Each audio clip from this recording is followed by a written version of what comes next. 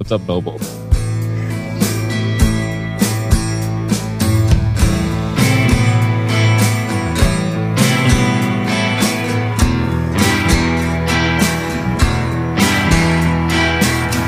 And I'm a man.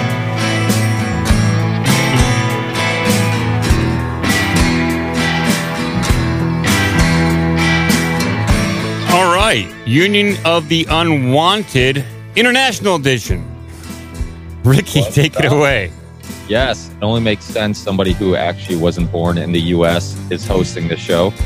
But yeah, we're doing a international edition of the Union of the Unwanted. We want to get some of our friends from overseas to join us and not have to join us at 1 a.m. or whenever it is that some of the past guests have joined us.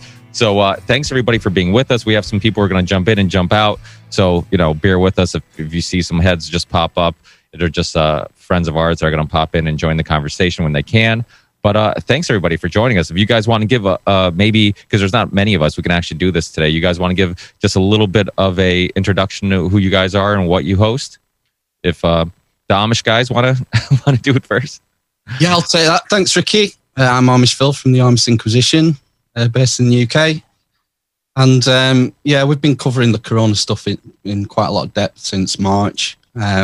We tend to have like an hour-long interview with lots of really wild and interesting guests. And then the second half, we do sort of more like what Mike does with OBDM. We go through the news and play funny sound effects and try and have a laugh and deconstruct what's going on and the messaging we get from the media and from the powers that be. So just very thankful to be here and thanks to Mike, Ricky and Charlie for setting all this up.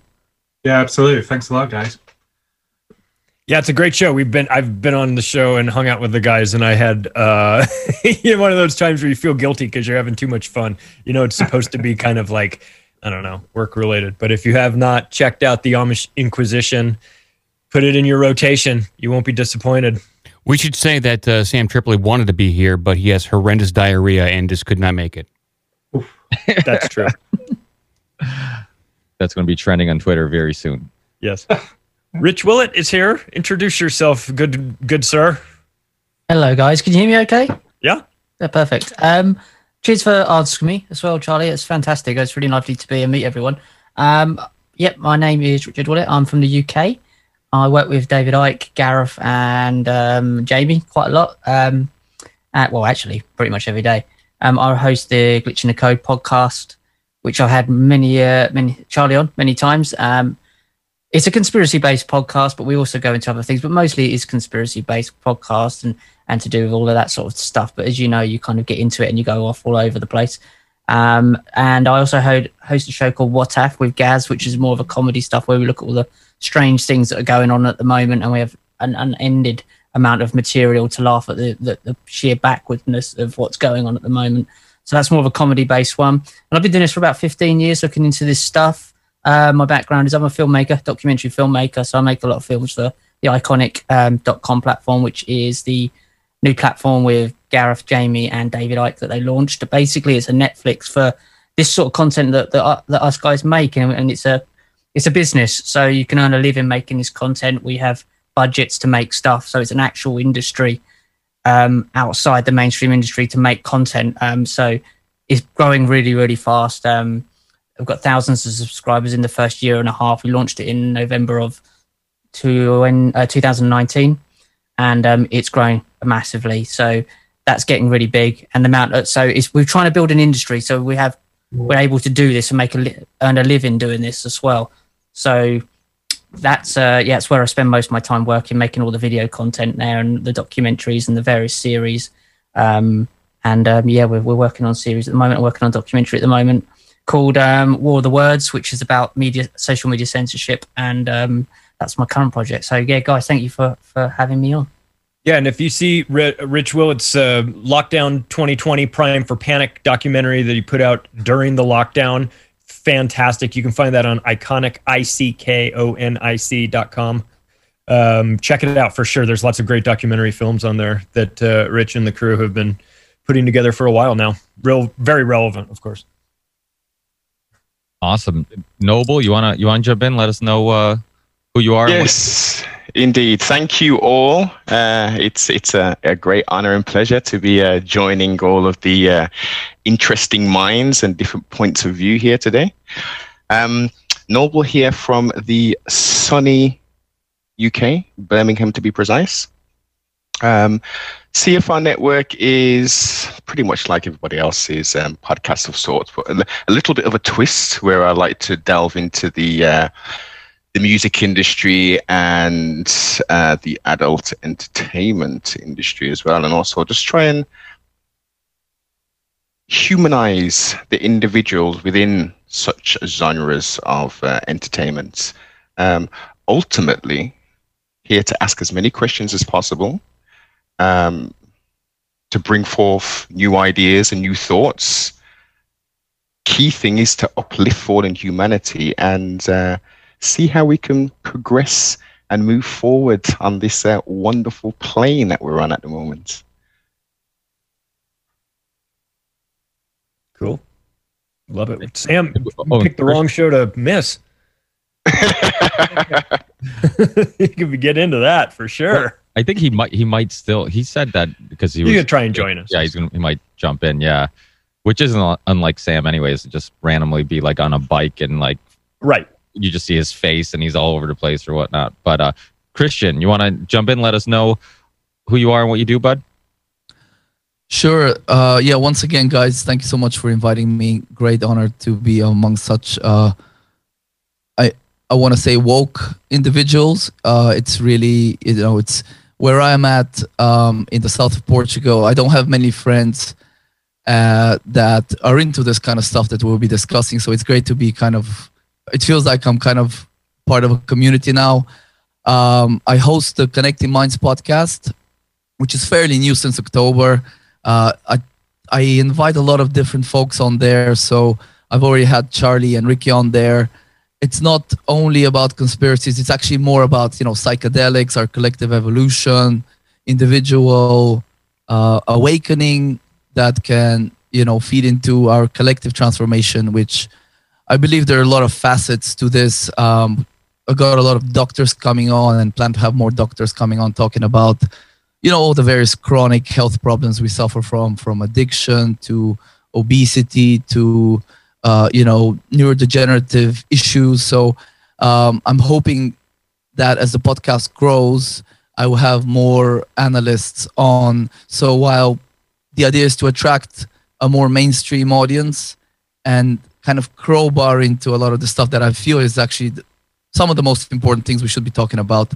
So that's kind of what I do. On my day-to-day, I do a lot of stuff around health. I've written one book on children's health, and I plan to continue doing that. So I feel like, that's kind of my thing, is helping to improve the health of the world so that we can be stronger, more resilient individuals and see through the bullshit and be able to, resist rather than be,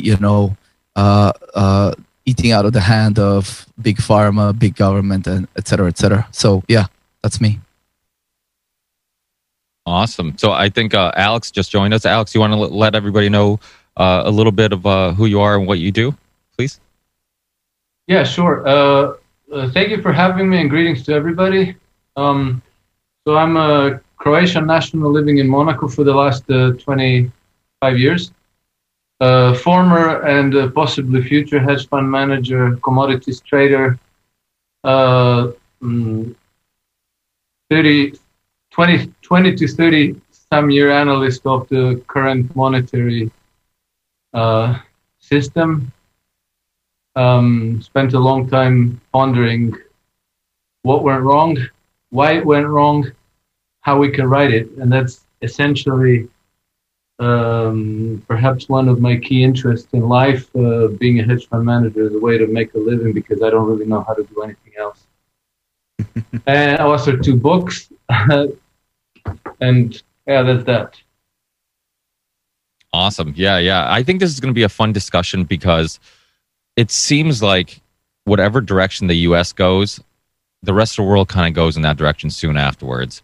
And it's amazing. I remember during the height of the lockdown, I actually had a lot of listeners of the Ripple Effect podcast who were hitting me up from the UK, and they're like, oh, what's going on here would never happen in the US because you guys have this revolutionary type of history and philosophy, and you know, and it was amazing to me how I believed almost the same thing, that so many people would resist, and yet it looked like so many people I thought would not just take the news for what they're saying or fall victim to the fear of and throw logic all out the window, but they did. And it's been a wild ride, but I think these shows are important because it does show that like what's going on here is similar to what's going on all over the world. We don't live in a world where we're not all connected, and propaganda is I mean, the same propaganda is pushed everywhere at the same time. And so I'd love to kind of get everybody's feedback on what's going on in their neck of the woods. You know, especially with after the election. I mean, the election's been kind of crazy. Surprisingly, after the election, all of a sudden in Massachusetts, where I live, the curfew can be lifted now. Like all of a sudden, coronavirus isn't a big deal anymore. Things just happen to be getting better now that we have a new president. And so it seems like little by little, that's what the direction we're going to go. They're going to start kind of doing less cycles with the PCR test, do all these things. And Sam is with us. And then eventually they're going to give all the, I mean, I guess all the glory is going to go to Joe Biden, who fixed the problem, you know. So obviously, as you guys know, I'm apolitical, but it's, I think people who still don't see that there's much more going on and all these things are being used as political tools. It just, I almost feel like if you don't see it by now, then you might be a lost cause. But so any of you guys want to jump in and let us know what's going on in your neck of the woods, and kind of has anything happened? Has there been a ripple effect from like the U.S. election to your neck of the woods? Don't be shy. No one wants to jump in. Ricky, it's funny you mentioned then about UK listeners saying that they couldn't see the US following suit. We know our sort of policy is being governed by SAGE, which is the Scientific Advisory Group for Emergencies. It's like this group of eminent scientists who are deciding just how fascistic we're going to be this week. And they release their minutes when they do the meetings. And at the start of last year, they said in their minutes, lockdown was not even entertained as a possibility. It was only when the Chinese showed us how to do it, and then it was imported into Europe in northern Italy. And we all saw those Twitter videos of Chinese man falling down dead in the street. And it was only when they saw it, it was like a domino effect across Europe. And I think that's why. And then all of a sudden, I remember Boris Johnson coming under pressure. All the other European leaders were locking down and he was trying to hold out. And there was only really us and Sweden towards the end. But the pressure, the international pressure was so strong politically. They felt like their hand had been forced. Well, people forget, like, everybody's getting their information from, like, the WHO or you know, and like, these big organizations. They're international. So people are like, oh, how can it be a grand conspiracy? Or all the countries in on it? I'm like, they're all getting their information from the same crooked idiots, you know? So it's like, yeah, everybody is kind of being tricked by the same people. Like, that's not hard to believe, you know? So, yeah, that's interesting. I know Portugal, Christian, like, are you guys just mandated a lockdown? I obviously, being Portuguese, my parents watch, you know, the Noticias there, and it's just, they're saying that now they're locking down. I mean, based on what evidence? Have you seen any changes there? Or they just, like America, just decide with zero scientific evidence that they're just going to continue doing shit for no reason? Yeah, so we've kind of it's been a lockdown for about a week now, I think. And just recently they said that the shops will be closed from 1 p.m. on the weekends here. And, you know, I'm walking my dog on the beach today. It's a freaking ghost town. They've put like barriers so you can't go on the beach and kind of areas like that. So it's very quiet, no cars, obviously no tourists now. Like even in like where I'm at, it's a kind of very touristy area. So around Christmas, you would have a few people. Obviously, the big tourist season is kind of between March and October, but there'd still be some tourists before. Now there's no tourists, and it's crazy. And like I have one Uber driver here, and he told me that some, I don't know, is it the same journalist that you were talking about when I was on your podcast a couple of weeks ago, but he said that they found out that nurses, doctors that work on the front lines here with COVID patients are getting €400 a day extra pay. So he was like, well, if you're getting €400 extra pay a day, are you gonna shut your mouth and be do whatever you're told and kind of help the numbers be what they want to be? But other than that, I mean, like I know someone that works in the hospital here, and they're saying the hospital is full. But what is actually happening is they've designated a tiny little area for COVID patients, and it's full. But if its capacity is 20 people, it's not going to be very difficult to fill it up, right? So a lot of kind of, fudging everything. I think I told you before, there was a doctor up in the north of Portugal that he got the COVID vaccine and died less than a week later. And this is not making its way onto social media. And now apparently the authorities are saying it's not completely known whether or not he actually died from the vaccine. So it's very speculative. So that's kind of it. They could only, the Constitution allows only for 2 weeks of a lockdown here. So at the end of January, we expect another 2 weeks to be announced. So that's kind of where we're at. Basically, they're at the mercy of, because the reason the lockdowns and the restrictions were super kind of onerous is because, as you know, Ricky, the Portuguese economy is really fed by tourism. So they wanted to maintain the tourism to some extent during the summer and shortly after the summer. So I think they will do anything they're told in order to be able to open up the border, so some money comes into the economy in the next few months. Yeah, that's a huge part of it, is the tourism in Portugal, especially the English. You guys love going to Portugal. A lot of English tourism in Portugal. But the thing is, Joe Rogan actually said this when he interviewed Tulsi Gabbard recently. And I mean, I'm glad that he's using his huge platform every once in a while for actually putting this information out there. But he was saying he went to Google and he was looking for that story about that Florida doctor who passed away soon after he got the vaccine. And he's like, I went to Google. He's like, I put in the exact doctor's, the name of the exact doctor, put in all the exact information, and the story would not come up. And then he went to DuckDuckGo, and there he finds a story. And it's like, duh, this is the same shit we've been freaking saying for 9 months. Like, that information is being suppressed and not to protect you. Like, it's not this whole idea that it's like to stop violence or protect. I mean, I just shared a story today, which I'm sure some of you guys saw, in regards to Twitter, just in court, basically saying that they didn't take down child porn because it wasn't against their policy. What the fuck is going on here? Like, what world do we live in? And who are they protecting? They're protecting, it's madness, the people who still defend this stuff. It's obvious that information is being suppressed. And it's like that quote that you're hearing more and more about, first they came for these people and I said nothing. Then they came for those people and then they came for me and there's nobody else to defend me. I mean, I think it's a World War II quote, but that's exactly what's going on. Like right now, it's benefiting the people on the left for political reasons. But at some point, look what happened to Bernie. Like, they screwed your own candidate. So they're okay with screwing anybody. It's not about left or right. I mean, if you get in the way of the plan, if you get in the way of the elite, it doesn't matter, what your ideology is or what you stand for or any of those things. So people have to be wary of that. I mean, it's really sickening how many people are defending this censorship and defending, what's going on, because right now it helps their political team. It's wild. Well, on TikTok, they were censoring pro-gay lifestyles, and people were going nuts about it, obviously, on the left.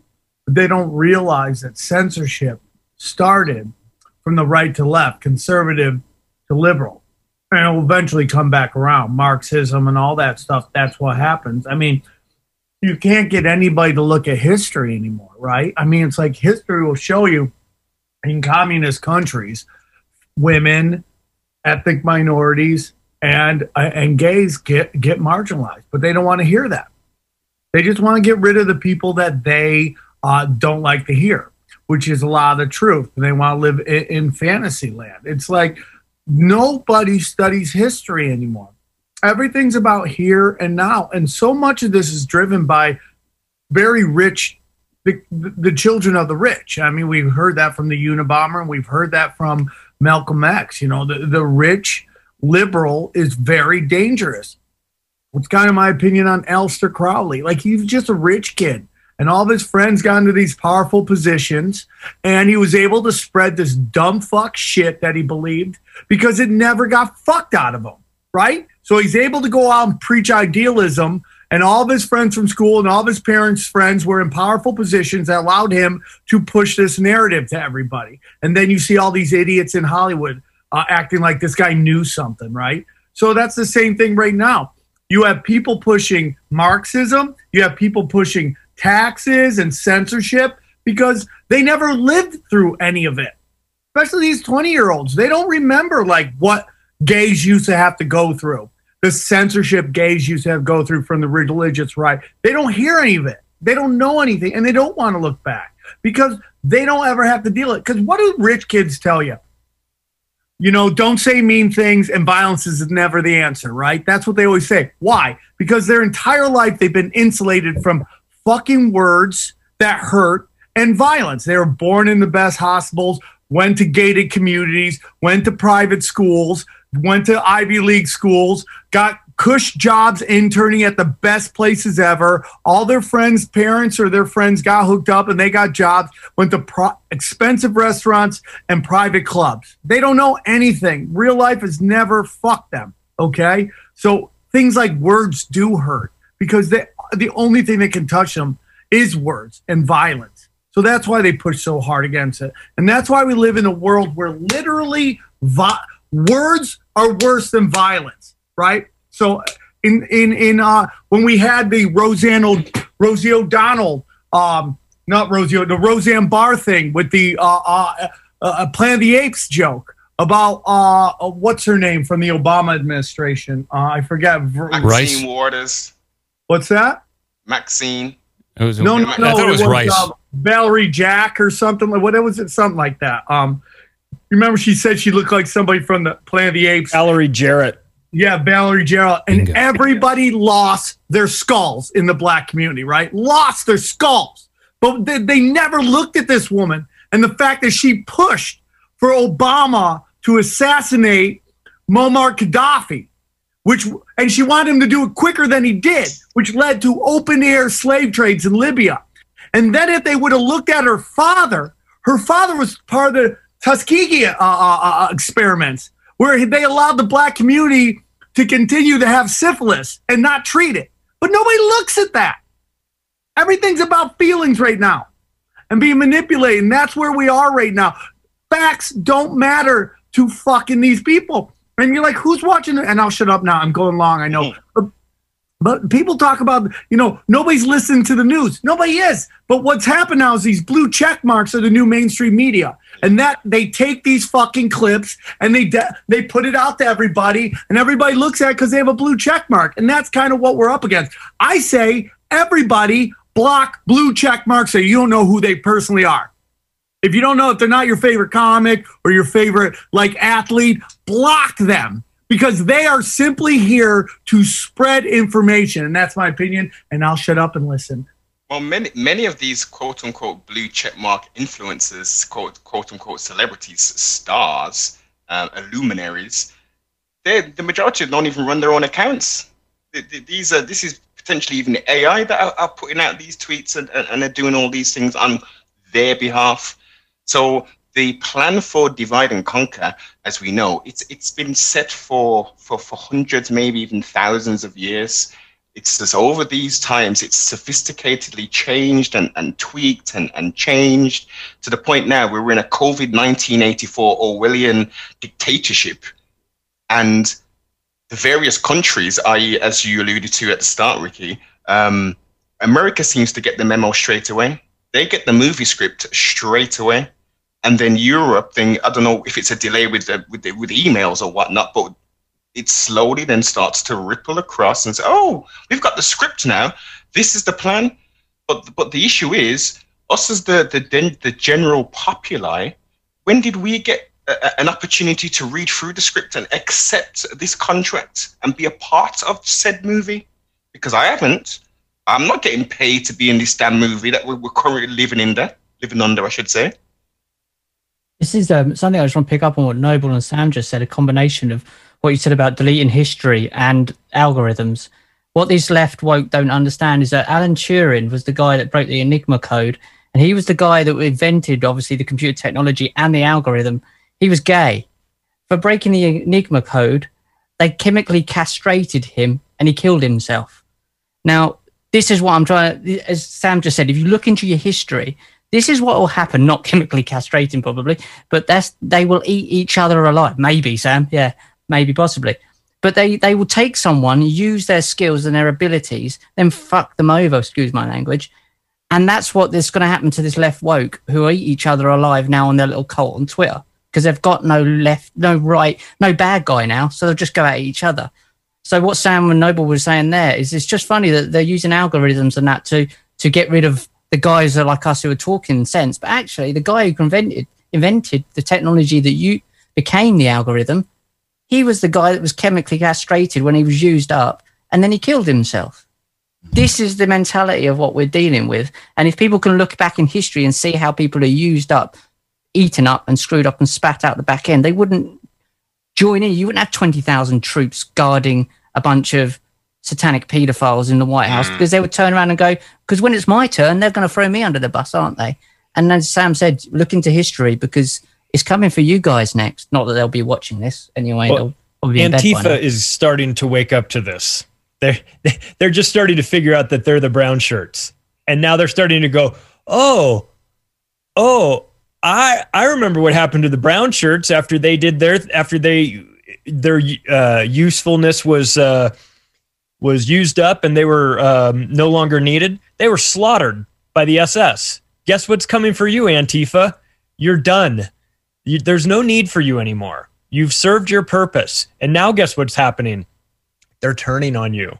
Don't act surprised. This is history, man. It's like you can act like a maniac and think that you're a revolutionary and LARP all around the country and do all this stuff all throughout the summer of 2020 and make believe with your buddies that you're starting a revolution. But if you don't understand what happens to people in this role, if you don't look at what has happened in the past, you'll be the last to know. You'll be loading up into boxcars, getting resettled in the East, thinking, I hope this train ride is short, because this is what they do. You're not special. You've never been special. You're a disposable tool that these people are using, whether you be Antifa or anybody else that's trying to stir up this. And once you've stirred up the riot, you've caused the problem. The regime change has come in, i.e. now we've got a Biden situation. What do they need you for? Mop the place? Maybe, if you're lucky. Otherwise, you're out of here. So this is one of these situations where it benefits you to have a little bit of an understanding of history. I'm not saying you have to understand, back into the 1300s or anything like that. You don't need to go that far. You just need to go 2 generations back, and you'll see what happens in situations just like this. If you believe that the people in positions of power are going to take care of you, you're in for a rude awakening. And people have to be really wary of the word of domestic terrorism. Yeah, maybe OKC, you can blame it on a domestic terrorist. You can blame a lot of things on a domestic terrorist. But you know who else was called a domestic terrorist? Malcolm X, MLK. Those were domestic terrorists. So, yeah, it's fine. People don't mind these words being thrown away as long as they're labeling people they don't like. But like Sam said, and a lot of you guys said, look at history. You don't have to go that far back to realize that, well, anybody who's against the establishment, regardless if you're on the left, if you're on the right, whatever your views are, you're going to be considered a domestic terrorist. So, like I said, there's a huge issue with people only being okay with this shit when it's censoring and labeling people they don't like, but they don't see the big picture that eventually it will come back to bite them in the ass. And don't worry about swearing, Richard. I was actually hoping one of you Brits would eventually use the cunt properly, because I love your use of it.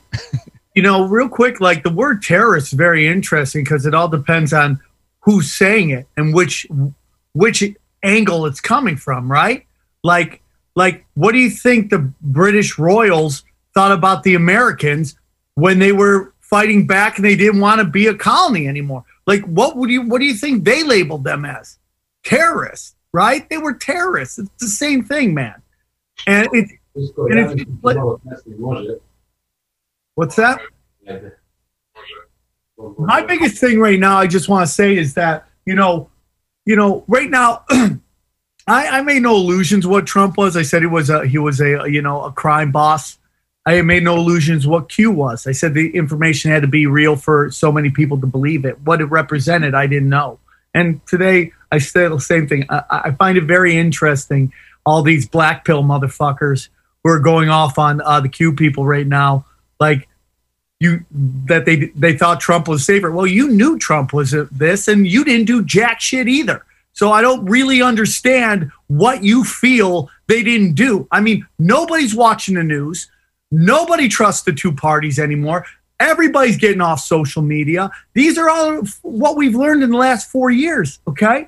Here's what's going on. We do not have a rule of law anymore. From the assassination to JFK to the 2 elections stolen, okay, we have seen nothing but just the breaking the rules of the laws, and the people who are there to enforce the law, from law enforcement, the judges, to the military, have not done it. What can we do at this point? What were these people supposed to do other than pull their energy and pull their money out, which they did in spades? So I don't know what the answer is. But this real simple thing of all these black pill people shitting on these Q people while leaving these Biden fucking cheerleaders free to celebrate is just, I have no clue what's going on. It blows my fucking mind, because everybody was saying that Trump's a piece of shit, yet they didn't do anything. Yet, like, let's say Trump was real and Q was real. What were the Q people supposed to do different?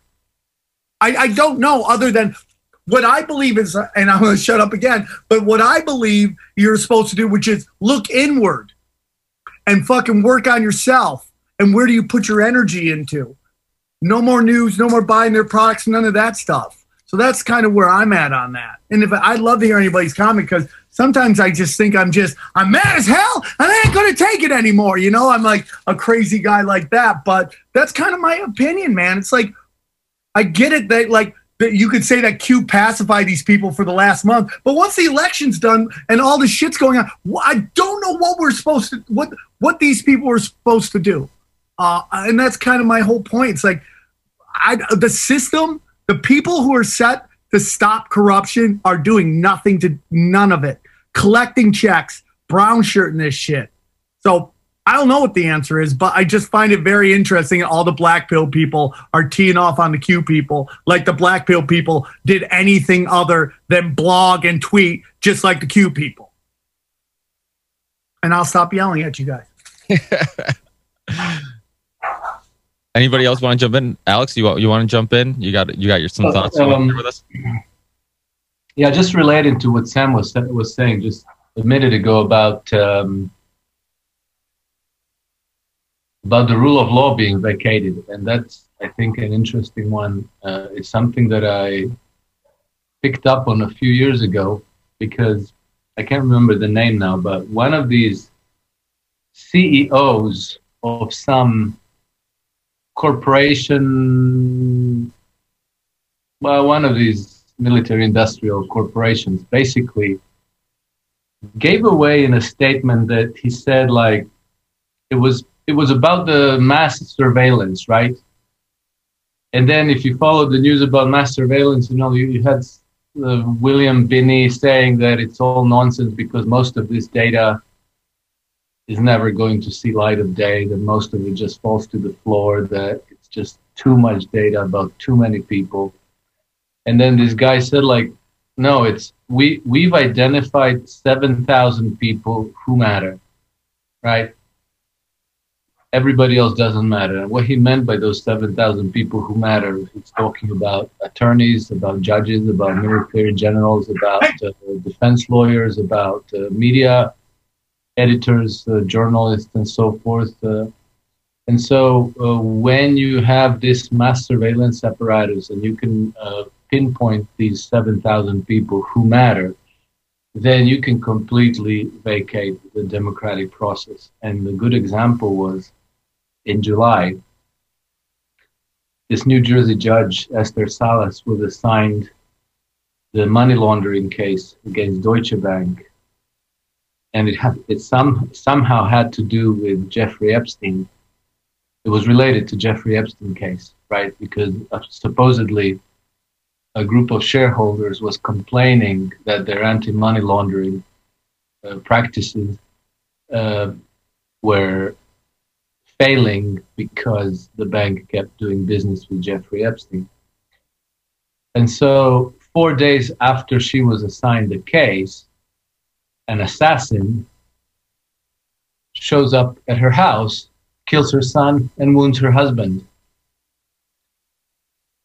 So, in that environment, you can pick up evidence about voter fraud.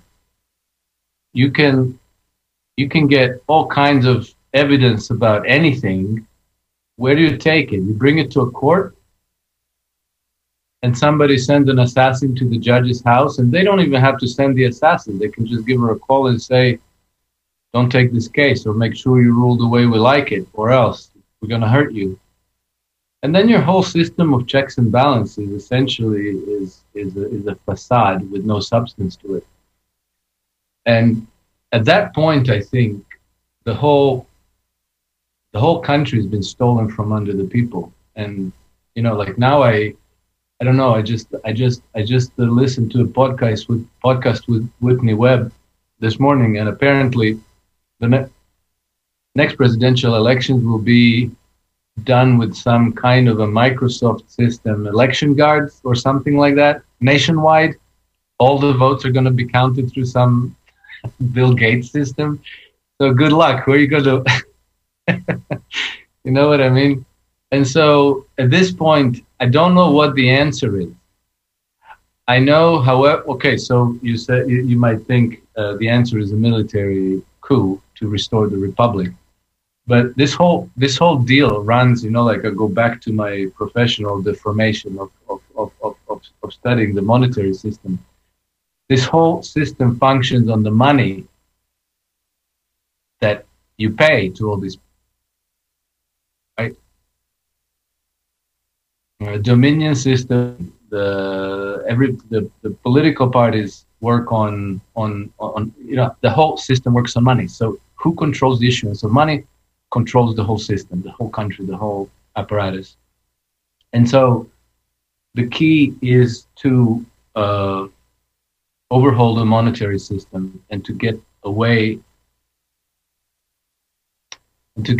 from the central bank issued currency, because that's what catalyzes the whole rotten system. Anyway, so that's all I had to say about that. Vanessa, thanks for being with us. I want to go to you. I don't want to, if anybody have any thoughts, but I know Vanessa's in Syria at the moment, and her internet connection is actually, it looks pretty good so far, but we don't know how long it's going to last. So I want to see if I can sneak in here before we lose you.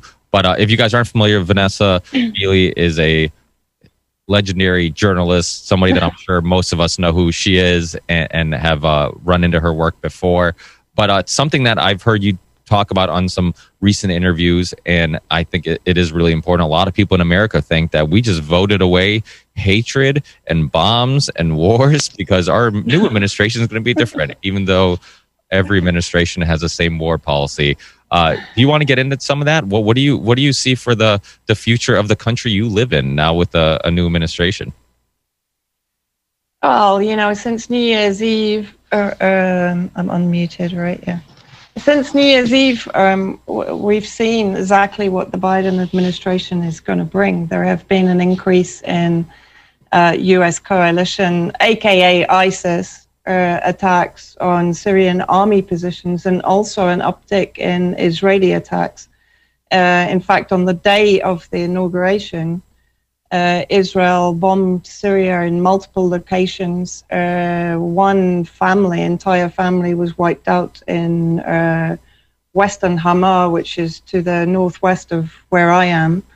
Allegedly, they claim they were targeting a research center. It's not even an Iranian research center, it's a research center. But in fact, as usual, they targeted civilian homesteads and residential areas, as I said, killing an entire family of 4 and injuring tens of others.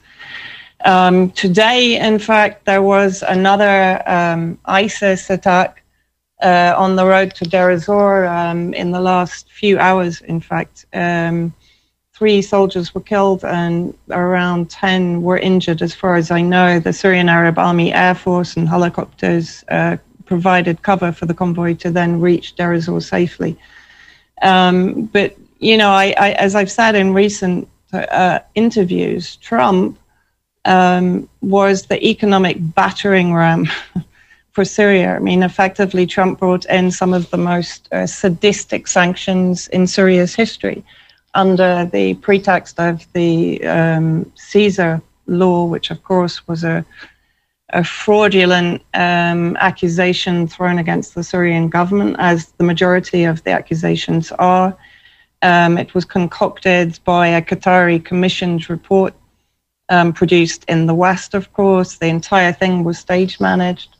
And on the back of that, basically, Trump has driven Syria into economic freefall. I mean, into disaster. Not only that, of course, under Trump, the oil fields were occupied. Delta Crescent Energy was set up to siphon out the oil in collaboration with the SDF, the Kurdish separatists, another U.S. proxy in the northeast, occupying Syrian territory and stealing their resources. Wheat and barley crops were burned systematically throughout the summer and the autumn. You know, and at the same time, effectively, American troops are building up. Again, this is true, folks. Since Biden was made president, American troops are pouring into the northeast of Syria. You know, this isn't some kind of conspiracy theory. This isn't fake news. We've seen them. And they're definitely building up. You also have to recognize that even under Trump, the military base, the illegal military base in Al Tanaf on the border with Iraq and Jordan, was reinforced. There have been military exercises that again have ramped up leading up to Biden's inauguration. Terrorist groups that are protected by the 25-kilometer exclusion zone around Al Tanaf, and that are being recruited and trained in the so-called Al Rukban refugee camp, which, you know, America keeps clear of Syrian and Russian influence. We know that they've been using HIMARS. I can't remember the exact acronym, but they're basically mobile artillery units that can fire missiles with a range up to 300 kilometers. So that effectively puts Damascus pretty much in the range of the Al Tanaf base and the terrorist groups that are embedded there. So I think, you know, from a Syrian perspective, we're bracing for war. I can't put it any other way. You know, nobody expects Biden to be peace and roses. We're returning to the Obama, Clinton, Bush era. Crazy as that sounds, I know it's a Democrat, but it doesn't make any difference, in my opinion. The madman has handed over to the lunatics, and Syria is in the crosshairs.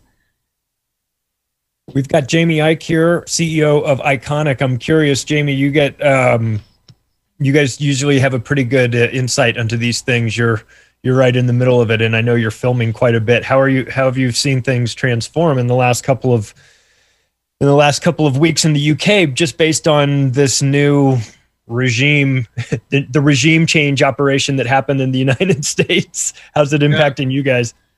Well, the media over here have been pathetic for the last, forever, but they've been very pathetic in covering the anything to do with Trump. So it's almost like, I mean, Rich will vouch for this as well. It's almost like a New Year's Eve party style celebration that he's gone in the media here. It's very, very strange. You know, You've got British politicians tweeting out about how much it's been 4 years of turbulence and they can't wait to work with Biden. It's going to be different now. It's going to be brilliant. And it's pathetic, really. And I don't think anyone's buying it here, to be honest. I think you've got the kind of, a lot of people made a lot of noise when Trump was meant to have a state visit here in terms of protesting. But I think that was just a small minority, really. I think most people actually, in a sense, quite liked him. Because there was, I don't like Trump personally, but there's something about him in the sense of, we're stood having conversations in pubs in England about him, and you're a couple of thousand miles away. It's like he's got something about him that makes you want to that is at least interesting. Whereas Biden, as Vanessa just said, you know exactly what you're going to get. You know he's going to go in. He was there under Obama when they went into Syria, went into Libya. You're just going to get exactly the same policy from him. He's just a puppet. And the fact that he's 78 years old, he's clearly from any debate you've ever seen him in, he's got some kind of neurological issue going on there.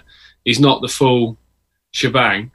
It's he's probably just a complete puppet, and Kamala Harris is probably one calling the shots, or people behind her. So we were saying, interesting theory just to chuck out there, that I wouldn't be shocked if Biden got taken out and they blamed it on a Trump Q type person as a justification to bring in even stronger domestic terrorism laws in the States. Because the fact that the guy's 78, they obviously hid him through most of the campaign, didn't they, from live television debates and interviews and so on, so he could hide the fact that he's clearly got something not quite right.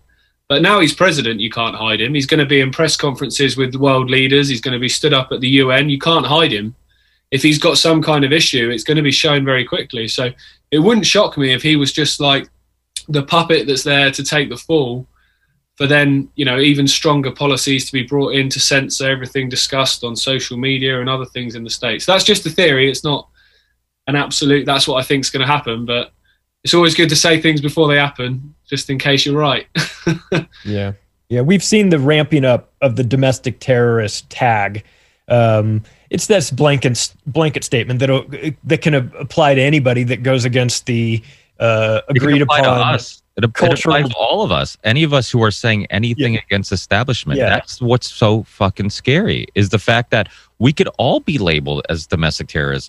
I mean, because we speak up against the government, because the government's always right. I mean, what about during slavery? If we spoke up against the government, would we be terrorists then? I mean, like we talked about before, MLK, Malcolm X, these were considered terrorists. I mean, these words are so dangerous, and people regurgitate them without even understanding what they mean and what they can mean for the future. Sorry, Charlie, I get worked up. No, this is the, we have, like you said, we have to be very careful with words. You think, oh, there's just words, but the designation of these words, this domestic terrorist push.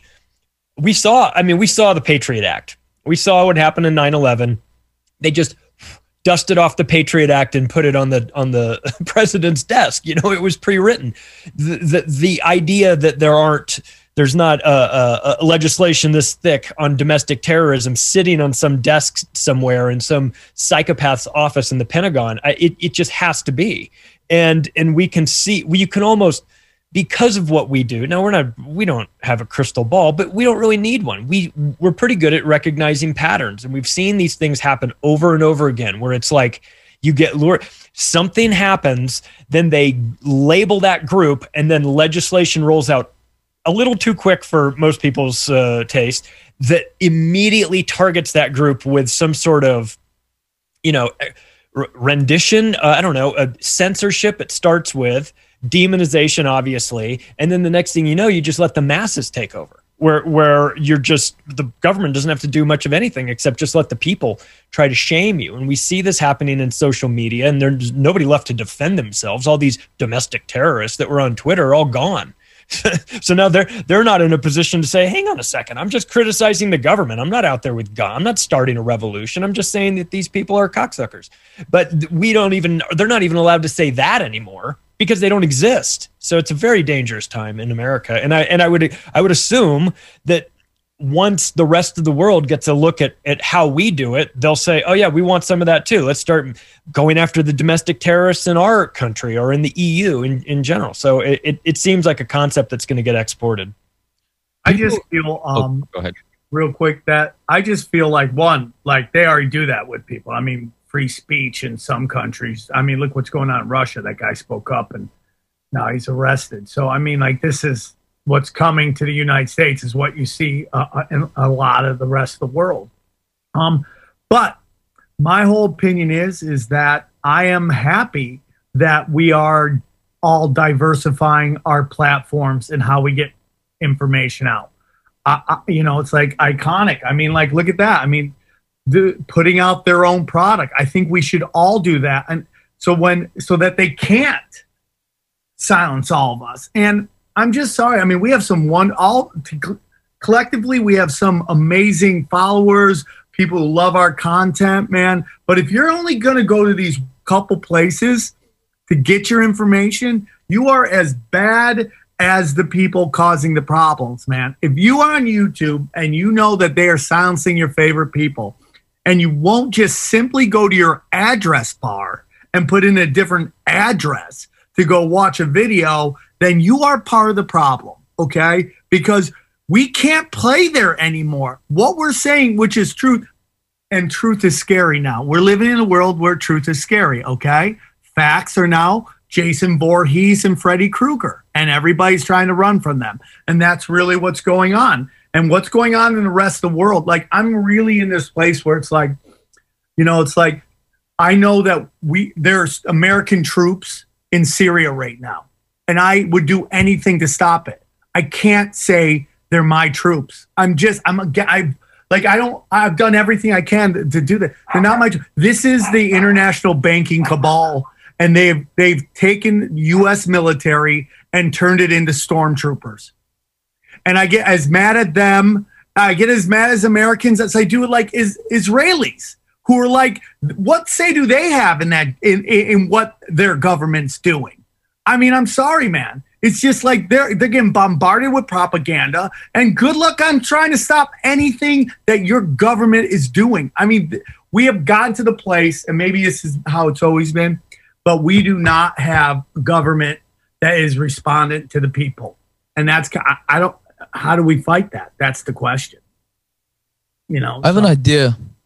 I'm not sure if you guys are doing this already, but especially guys like you, Sam, Ricky, you have a pretty big following. I don't know about the rest of you guys. I'll definitely be checking out your podcasts. But if you have a following, I feel like it's our duty to just talk to your people and tell them, are you using DuckDuckGo? Are you mindlessly still just using Google because it's a habit? Are you using cookie auto delete in Mozilla Firefox? What, are you using Google Chrome? Are you crazy? If we don't tell people there's an alternative, ad blocking software, preventing cookies from tracking you across websites you visit, telling people, incentivizing people to go to your website to consume your content. So, I mean, I know some guys, they will put out an hour of the podcast. I think, Sam, maybe you do it. You put out an hour of the podcast and you tell folks, look, just come to the website, catch the other hour or whatever. Give them a freebie. There's a million ways to incentivize people to come to the website, because your website, it's like a hell of a lot harder to shut down than your YouTube channel, your Twitter account. So I even had an idea for a podcast episode, is just to go over some rudimentary ways to protect your privacy. So like literally installing DuckDuckGo on your phone for your searches, and on all your browsers, switching to an alternative from Google, so Brave or Firefox. It's none of these things are perfect solutions, but if we can nudge some people down that path, and then they can nudge someone else. Like, for example, I had my mom install Telegram today or yesterday on her phone. So a little bit of an ordeal, but it's done, right? So if you can get 5 people to install Telegram and start chatting with them there instead of WhatsApp, that's that's a tangible, you know, something we're doing, right? So I think that's kind of my 2 cents there. Just to jump in, I totally agree with you, Christian, what you're saying there about using alternative software, alternative platforms. One of the major problems we have is that one of the reasons why Google is number one is because their stuff works and it's good and it's convenient for people. Same with YouTube. You know, it is the best operating video platform out there, and people will always just take the path of least resistance. And this is part of the problem we have. And the second problem we have is what we saw with Parler when Amazon removed web hosting. So literally, we're all gonna have to end up with our own blooming server farms and just be little isolated islands of information because none of us are untouchable. Yeah, it's a shame that. Sorry, it's just a shame that Jay just went because he could speak on that. When we first launched Iconic, it was me, him, Gaz, and another lady that worked in the office, and Gareth Ike, and we had all our stuff on Vimeo. And I said to Gaz, I was like, Jay, just get it off Vimeo and get your own server built. And luckily, we did start building our own server pretty much straight away. And lo and behold, David spoke about 5G possibly ever maybe being connected to Corona in some sort of way, possibly given the same outcomes or the same symptoms, and on London Real. And not only did David get shut down from Real, we got shut down. We paid for a Vimeo account. We paid the whole year. We paid for everything. They took every one of our videos down. So our whole library, I think it was about 9 months into building it. Luckily, we'd already backed it up and we were about to launch our own server a couple of weeks later. And that was an early version. And this was done about a year ago now. No, sorry, about last March. Yeah, so 10 months ago. And so this is what they will do. And this has been going on for a long time. Obviously, David's been shut off from every social media. I got shut off of Twitter last week. I have no allegiance with Trump. Trump's to me is a Jesuit. Biden's a Jesuit. Bloody does it matter? In the UK, we have Boris Johnson, who's a Zionist, and we have Keir Starmer shouting at him, who's a Zionist. This is how it works. And I don't think people understand these things. But so I got shut off for showing the video of the Trump supporters and a couple of Antifa being let in through the side door of the Capitol.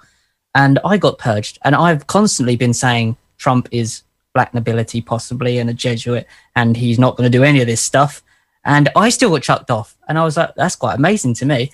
Luckily, no one really listens to me anyway, so I didn't lose any people. But the fact is that I got chucked off. I was like, how did I get chucked off? It's quite amazing. Because I was blatantly talking against Trump for ages, saying that he's done all these things. He's given Israel everything they ever wanted. He's put a bloody embassy in Jerusalem. He's helping them build the Solomon's Temple on Temple Mount. I was saying all of these things where he's going with it. But I got chucked off. And as we were saying earlier, even if you happen to talk out against the establishment, although you're not on the other side of it, you're getting stuck in the middle. And I think us guys are realizing now that what I've kind of realized is Twitter is a cult with Facebook. So you've got your left woke on Twitter and Facebook and Instagram. You've got your right on Gab, your patriots and your few followers now on Gab, possibly Parler if it ever comes back. But then us guys in the middle going, they're both a bit shit. Where do we go? And that's where the truth is, unfortunately. Where do we go? And that's where we're getting censored and we're going to get pushed down. And I think that's right. We're all going to need to kind of diversify. It's a little bit like you can't stamp on all the ants if all the ants are all over the place in the garden. But if we all get together, then it's easier to grab them. And I think what Sam was saying, we need to kind of be over here and a bit over there and a bit over there and be organized chaos, possibly. That's what I think the future is for us. We can all tell the same narrative, but we all kind of come together on something like this. But I'm on Library, I'm on Gab, I'm on Parler when it comes back, I'm on Iconic, which is a paid for platform. It's a Netflix for this sort of content with the business built behind it, so we can pay for content to be made and earn a living doing this. That's the future. But having your own server is incredibly important to keep your own stuff, because as Gaz has just popped up, we lost all of our content overnight, and it actually was nothing to do with Iconic at all. But luckily, we had backed it up, and we saw this coming. And I think other people haven't. Rich, can you go into as much detail as possible in regards to cost implications, in regards to building your own server? That would be where Jay comes in. He's the business brain behind it. I'm the filmmaker and the video producer. Gaz might know a bit more than me about building your own server and how much it takes, because he's in the office far more than I am. I'm stuck out at the seaside with no friends in my little outhouse sending videos across. So Gaz, do you got anything to bring on that? Not really. I'll be honest with you, Rich. I'm basically in the outhouse within the office, where the sort of computer sort of techie guys kind of go, yeah, we'll tell him, yeah, it's like a tree. Off you go, and kind of I just like that really. So I don't know in terms of cost. I'm not sure. I don't think it's cheap though. I don't think it's cheap at all. Well, saying that, Gaz, we've just moved into a new office, haven't you? And you've got a whole room, a huge room for the servers. So it ain't cheap, put it that way. No, it's strange. The size of it actually was a bit sort of beyond me, really. But then it's also kind of to do with different. So with davidike.com, it's weird where things are hosted in terms of, as much as people think the UK is free, it's really not at all. And obviously when this harms bill comes in, it will be out the window, because who defines what harms, which is why it's sort of disconcertingly vague. So obviously we're in a position where we're trying to host in various different places as well, so that if you get ripped down, then you've always got, it's almost like you want to be like whack-a-mole, basically. That's the plan. Well, if you guys haven't checked it out, the Union of the Unwanted episode 14, we did a whole show with people from Odyssey, Library, Float, Content Safe, Rockfin, a bunch of people together, alternative platforms and whatnot, and then we gathered them to kind of talk about the future of technology. How do we fight this? How do we deal with it? Mike's actually our kind of tech guy in the Union of the Unwanted. Out of the hosts, he might be able to kind of input some info in regards to something we were talking about. I think, Mike, you kind of got away in the middle of this conversation, but it had to do with servers. We were kind of just discussing how hard and how expensive it is to kind of do your own server thing and kind of get away from having dependency on anybody else. Well, it just really depends on what type of application you want to run. If you want to buy your own physical server, that's going to cost money, in addition to the electricity and the cooling that you have to provide, the air conditioning. So how many servers are you going to buy to service your infrastructure? Like today, I'm setting up my own cluster right now. I'm deploying my own cluster with its own servers, and I'm doing that through a service called Linode, or you can do it through DigitalOcean, or you can do it through Amazon Web Services. But as we found out, Amazon Web Services, they don't really like all content. So having your own servers is probably the best way if you got the money and the ability to cool them and service them and hire on-premises technicians. For longevity, you want to live in the cloud somewhere, probably in the ocean, if you have servers in the ocean, or in some country that is not too snoopy on or care about what you do or put out. So probably Russian servers. That's where Parler's going, is Russia. It's like a digital version of hiding your money in the Cayman Islands, isn't it? You're going to just hide your tech in somewhere offshore. Yeah. So they can't get it. Yeah. So I believe Google actually has a floating servers. So it's not unlike the like putting together your own libertarian anarchist colony out in the middle of international waters where there's no law but your own on the flotilla. You just put servers out there. The problem is running fiber out there and making sure that it is able to communicate with the rest of the network. So decentralizing right now is probably the best way to go, and keeping your applications as mobile as possible, Dockerizing them, using the latest and greatest open source technologies to ensure that your app can go up on the internet quickly if it's ever taken down. And that's what I'm working on right now. So if I get taken off of DigitalOcean or GoDaddy, doesn't matter. I got my app. I'll just throw it up on Linode or someplace else, reroute my URL, and I'm back up in 12 hours. It sounds like pirate radio all over again. Exactly, it is. Yeah. But the funny thing with that though, is obviously pirate radio was where all the talent was and where everyone was interested in listening to stuff.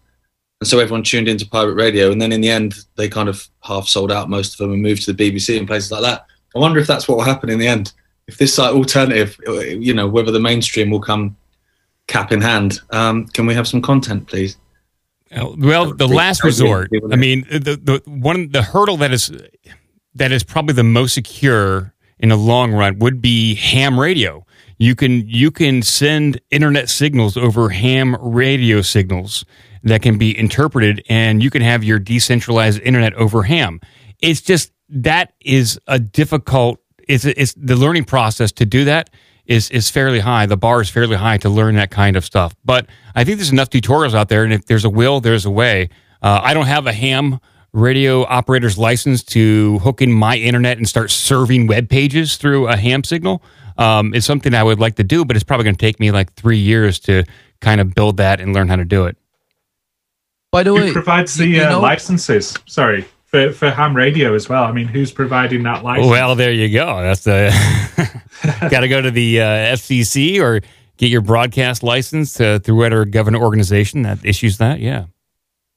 Yeah. So there's Proton Mail are coming out with storage, encrypted storage. So maybe if they get enough requests from users that we want like a content distribution network for them to host, maybe they would be willing to, create the infrastructure where you can host your content there, encrypted, or maybe not even encrypted, whatever, and just have a lightweight front end.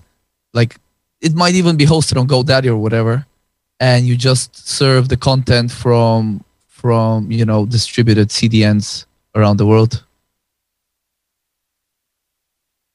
Yeah, and I think we have to take in consideration, too, that some of the justifications governments use to censor media are the same justifications they use in China and all these other places that we don't realize we're turning into.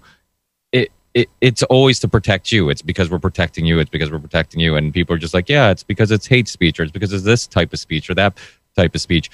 Like I always say, you fight, bad ideas with good ideas. You don't censor them. And even though I agree that like Twitter is kind of becoming a left-wing echo chamber, and Parler you can make the argument as a right-wing echo chamber, but I'm much more okay with those echo chambers if they don't censor anybody. If Parler stays true to not censoring anybody, if they're not censoring the people from the left, then I'm okay with that.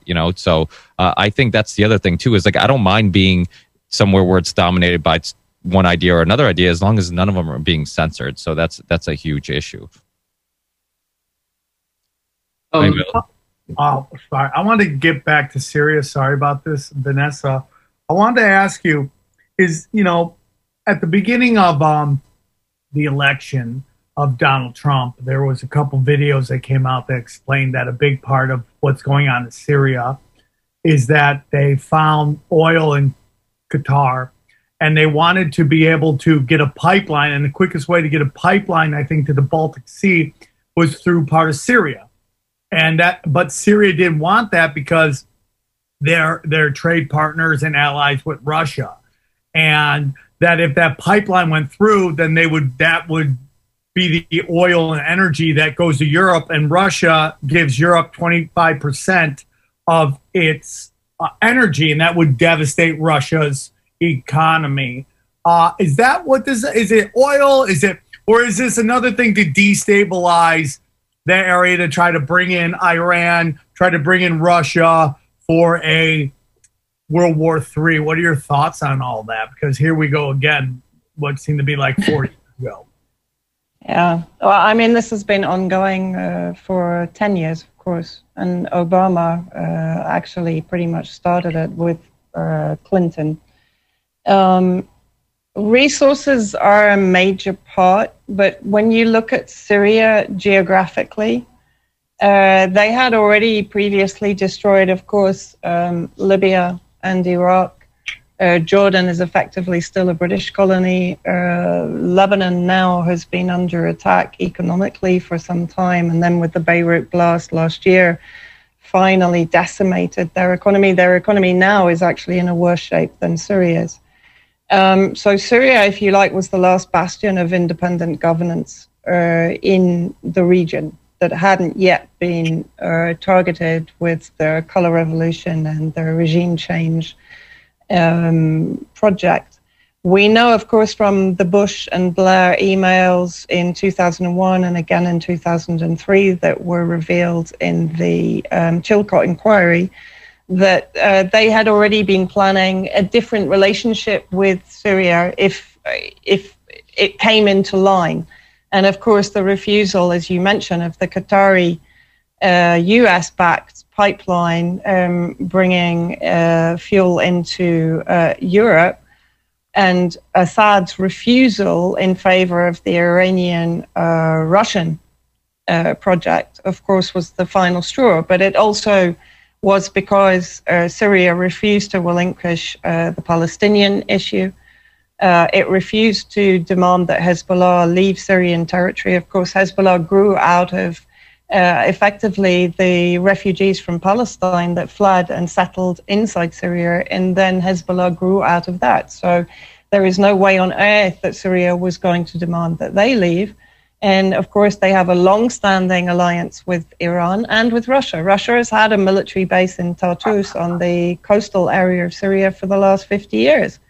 So, you know, this is not news to Syria. Plus, of course, it was developing the 5 Seas project with China.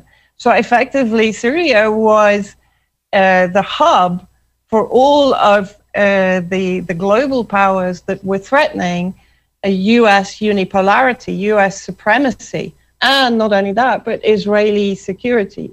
This is the most important thing, because in my view, that, for example, the recent Pompeo utterances that, you know, war with Iran is protecting Al-Qaeda, etc. This isn't really about Iran directly.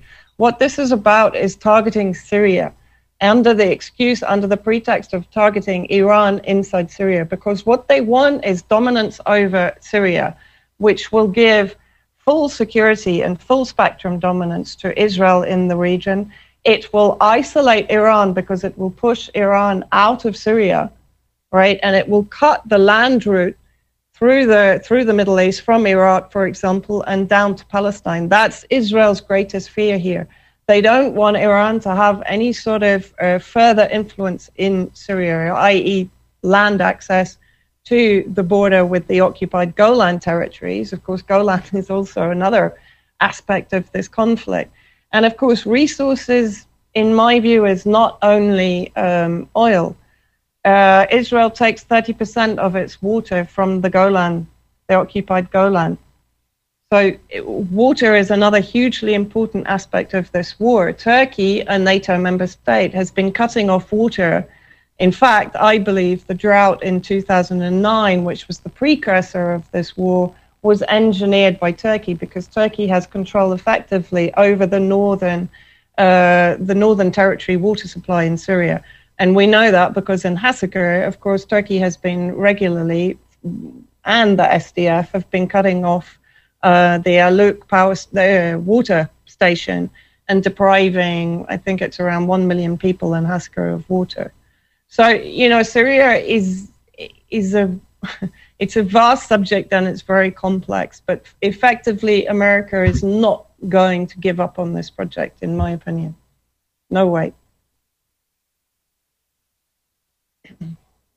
How much does foreign policy in America immediately influence the UK and the propaganda you guys are seeing? I mean, it seems like it's almost always parallel. I remember when we went to Iraq, it was like the same stuff that they were selling us here. They're selling you the same stuff in the UK. I mean, does that always seem to be the case, where it's just like they're basically the same foreign policy? Well, I think, sorry, if I can just quickly say there, in my opinion, the UK is running the intelligence operations against Syria, for sure. I mean, the recent... UK, did you say UK? Sorry? I asked, did you say UK? Yeah. Oh, okay, that makes sense. Yeah, because if you look at the recent UK Foreign Office document leak, both in relation to Lebanon and in relation to Syria, the UK has spent millions on supporting the armed groups, and those include Al-Qaeda, Jaish al-Islam. Some of the most brutal and violent armed groups are operating inside Syria. Of course, funded, equipped, etc., by the US coalition. But it's the British that, in my opinion, were behind the intelligence operations. That means the media, the publicity support for the armed groups, the whitewashing of crimes, the creation of the white helmets, for example, to act as humanitarian cover for the armed groups, and also to produce the weapons of mass destruction, equivalent the chemical weapon attacks inside Syria. Of course, that is now all unraveling real time with the recent OPCW scandals, the coming forward of experts that were part of the OPCW team, exposing the OPCW itself as a compromised organization, heavily influenced, of course, by the UK, the US, and Canada in particular, to retrospectively justify the unlawful aggression led by the US, the UK, and France after the Duma alleged chemical attacks in April 2018. So if you look deep enough, the British intelligence have been absolutely pivotal to this regime change war in Syria. And going back to 2009, Roland Dumas, the former French foreign minister, told us in 2013 that British agents had effectively contacted him and said, look, you know, if Assad won't play ball, we're going to effectively finance armed groups inside Syria to overthrow the government. The CIA operation, Timber Sycamore. As I say, the evidence is glaringly obvious that this was an intelligence operation that was planned well in advance. There were various options. There were Plan A and Plan B.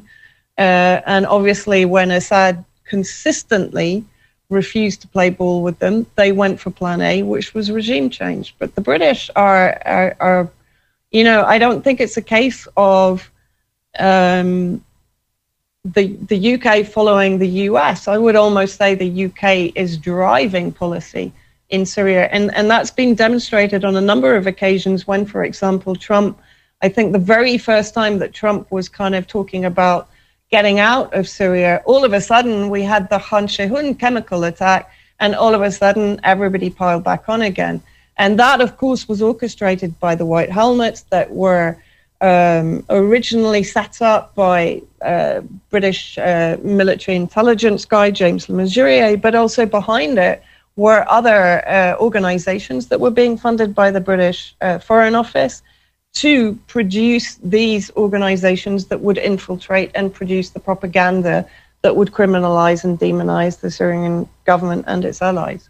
So no, the UK is one of the driving forces behind this war. And so therefore, yeah, there will be parallels between US media and UK media, but that's because they're all operating under the same umbrella.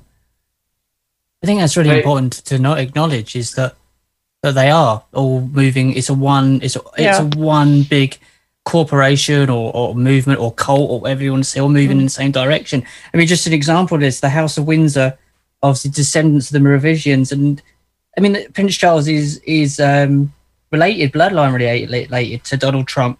Donald Trump's bloodline related to Hillary Clinton. They've got like the 18th grandparents of Hillary Clinton are the same as Donald Trump. And people don't realize this in the world is that they are all related. They only get to that position because they have set various bloodline. This is a cult. And I think that's the real key to this is people understanding that all of these divides at that level are all just facades. And they don't realize that they are just working as one big unit. And anyone who's done any research into the conspiracies through the years will realize that, yes, if it happens over here, it's happening over there. They're moving as one big unit. And that's why it does seem like, oh, well, they're just following that. It's all orchestrated decades, thousands of years down the line. But it really is quite easy to pick apart once you start to realize that they're supposed to, like the Black Nobility bloodlines, and you look into like the likes of the Jesuits, the Vatican, but especially the Black Nobility bloodlines, you realize this is a bloodline thing. This is a bloodline mentality. And so when you see things happening in the UK that kind of follow what's happening in the US, is because not because it's happening in the UK or the US, it's because it's a cult movement within each country. Then these people aren't the only racism these people have is that you're the human race, and these are a bloodline a lot that don't want you to have anything, and they're psychopaths. And I think that people don't understand it on the grand scale is that there are us and them. And it really is that simple, is that whoever gets in these positions of power, because they've been they established those positions over thousands of years, that they are moving all this into one goal. And it is a satanic, weird cult that have got the most strange and weird beliefs that if you explain them to the average person who doesn't look into any of this stuff, it seems mental, but it is mental. And you can only explain insanity by sounding insane. So if I tell you that someone wants to go into the Middle East, into Jerusalem and build a new Solomon's temple and perhaps try and control the planet from there, is that insane? Of course it's bloody insane, but I'm not saying I want to do it. I'm saying that these people want to do it, and they're all moving in that direction. And then all of these things come about. So when you see like a regime, like a Trump go out and a Biden come in, it makes no difference. They were all born from the same mentality. And they'll fight amongst each other, possibly.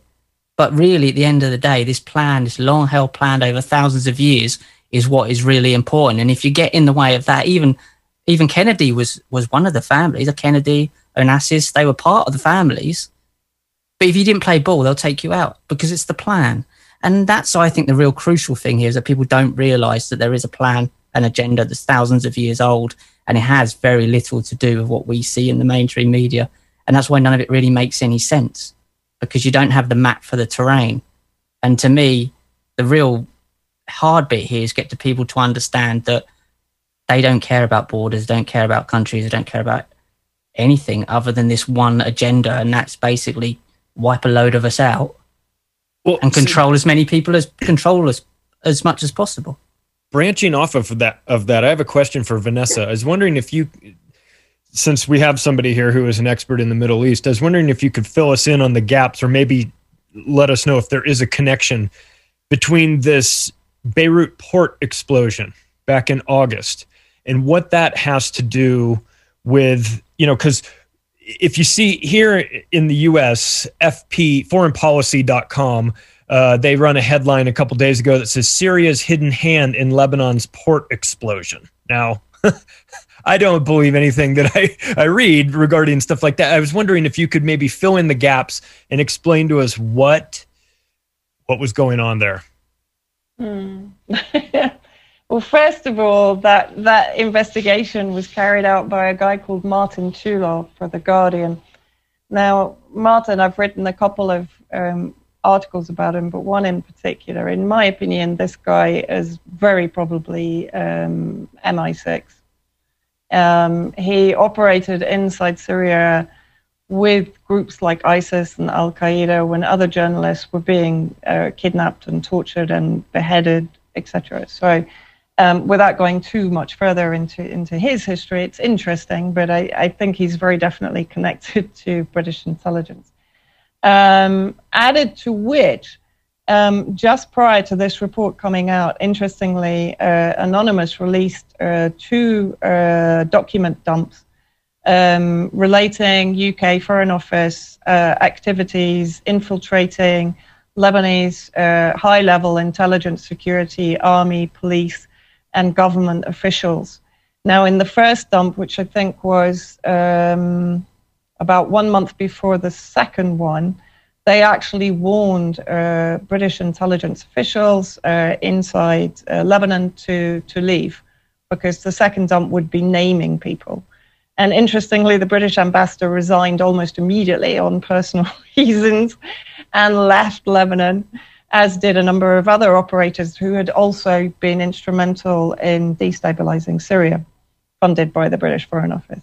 So the timing is interesting, that this looks very much like a scramble by British intelligence to get back some sort of credibility, knowing, because Al-Akbar, one of the biggest Lebanese media outlets, is about to break the story of the second leak, because they are investigating it, connecting Lebanese officials to British organizations running this intelligence operation.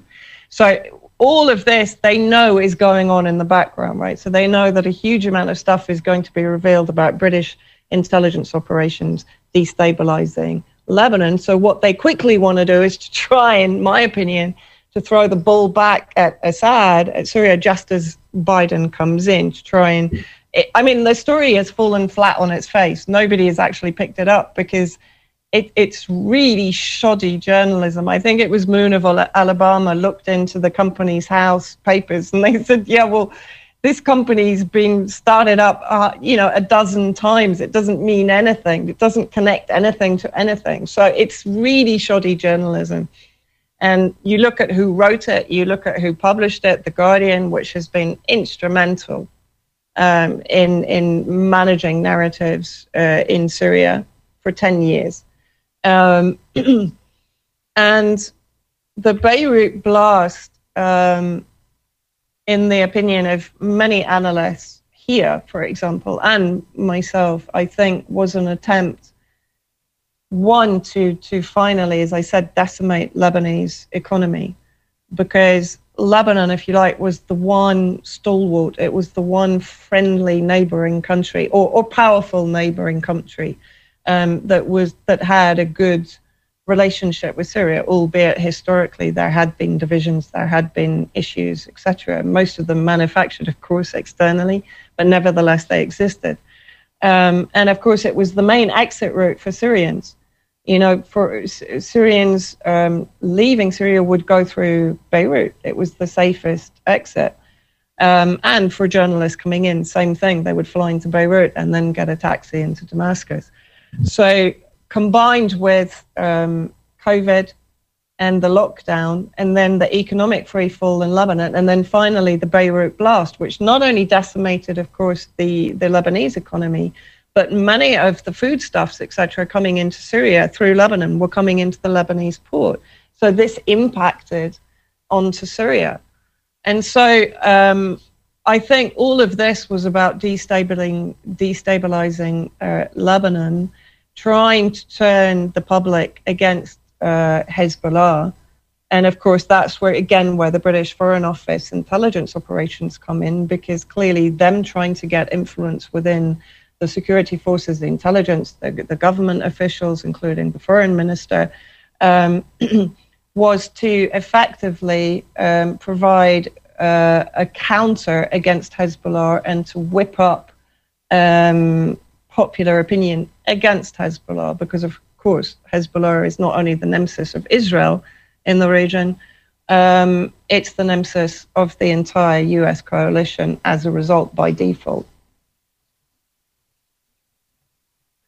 I wanted to get back a little bit. I'm very glad to hear what Vanessa is saying, because it has been my contention based on the research I've done for my book Grand Deception, which concerns Russia, that when you dig deep enough, you find out that actually US foreign policy is UK foreign policy. Basically, the relationship appears to be the master blaster from, you know, Mad Max, where you have like the big strong guy, but there's an old decrepit tiny guy who's actually telling him where to whack, where to go, what to do.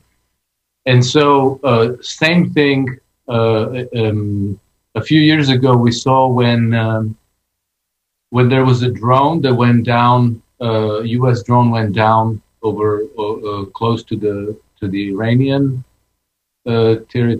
territory.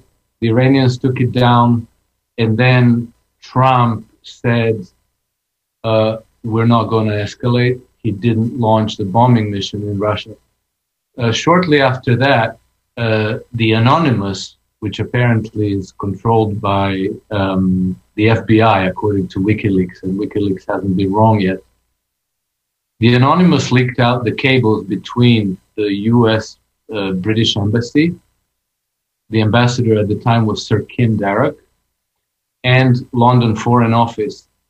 And basically what came out of those cables was that the whole thing was being orchestrated by British intelligence, that they knew that Donald Trump wasn't on board, but Sir Kim Darroch was saying, like, we can put people around him. He said, we can flood the zone around Trump, and we can, you know, like, when they manufacture an incident, they can pressure him into launching an attack on Iran. And that was another one another example where it emerged that it's the British intelligence that's running the agenda. And the agenda goes back to, I wouldn't agree with Richard, thousands of years, but it runs back to about 200 years. And it was already at that time that the Mackinder formulated this thing where the British Empire had to rule over the world island, over the Eurasian continent. And because you can't do this militarily, because it's the largest landmass on Earth. It's like, 60% of the global GDP and most of the population of the world. You can't do it militarily.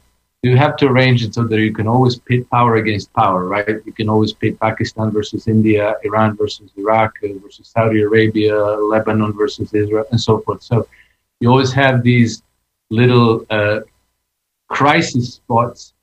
And the only thing that has changed is that after 200 years of empire, Britain basically exhausted itself.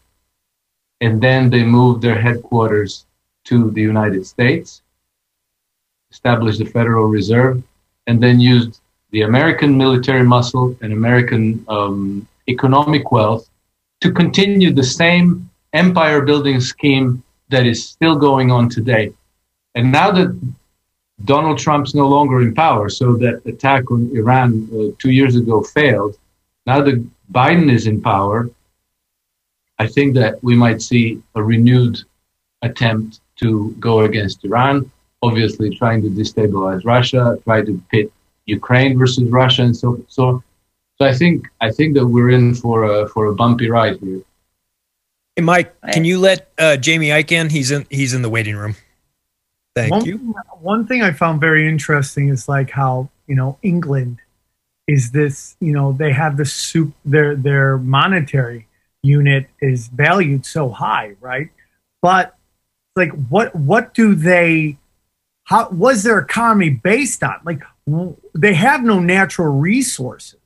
There's nothing for them to export, to help their economy grow. What is it exactly? And when you hear the Master Blaster, reference, that totally makes sense to me. And I've always felt that like we were kind of the big dumb muscle for, the city of London, likely, right? Yeah, well, they're the mothership of the monetary system that they created with the Bank of England, and that monetary system basically is the parasite that can make the host do what the parasite wants. Like in nature. And so basically you have somebody controlling the issue of money in a certain economy.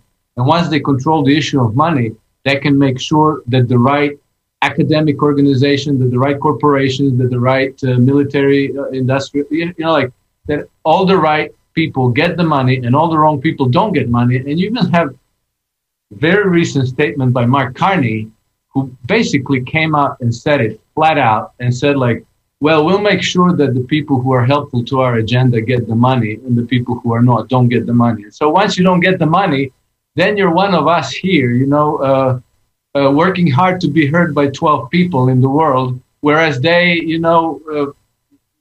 go on the World Economic Forum and blast their message everywhere.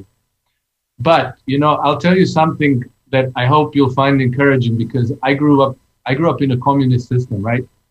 And so I was a teenager in the mid to late 1980s. We had the Communist Party in power. The Communist Party controlled the central bank. They controlled all the media. They controlled the police. They controlled the military, the courts, the judges, the prosecutors. They controlled everything. But once the system started to implode under the weight of its own contradictions, everything they tried to do, like ramping up the propaganda, ramping up the censorship. They even started putting phone numbers in the public transport to if you see if you see something, say something, to get people to snitch on each other. Nothing helped. When it was ready to implode, it imploded.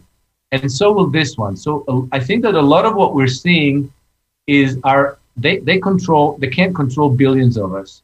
A lot of what we're seeing are attempts to intimidate us into being passive and into acquiescing, and using these little tricks to make us think that they can control more than they actually can control, because they need us to acquiesce and to cooperate.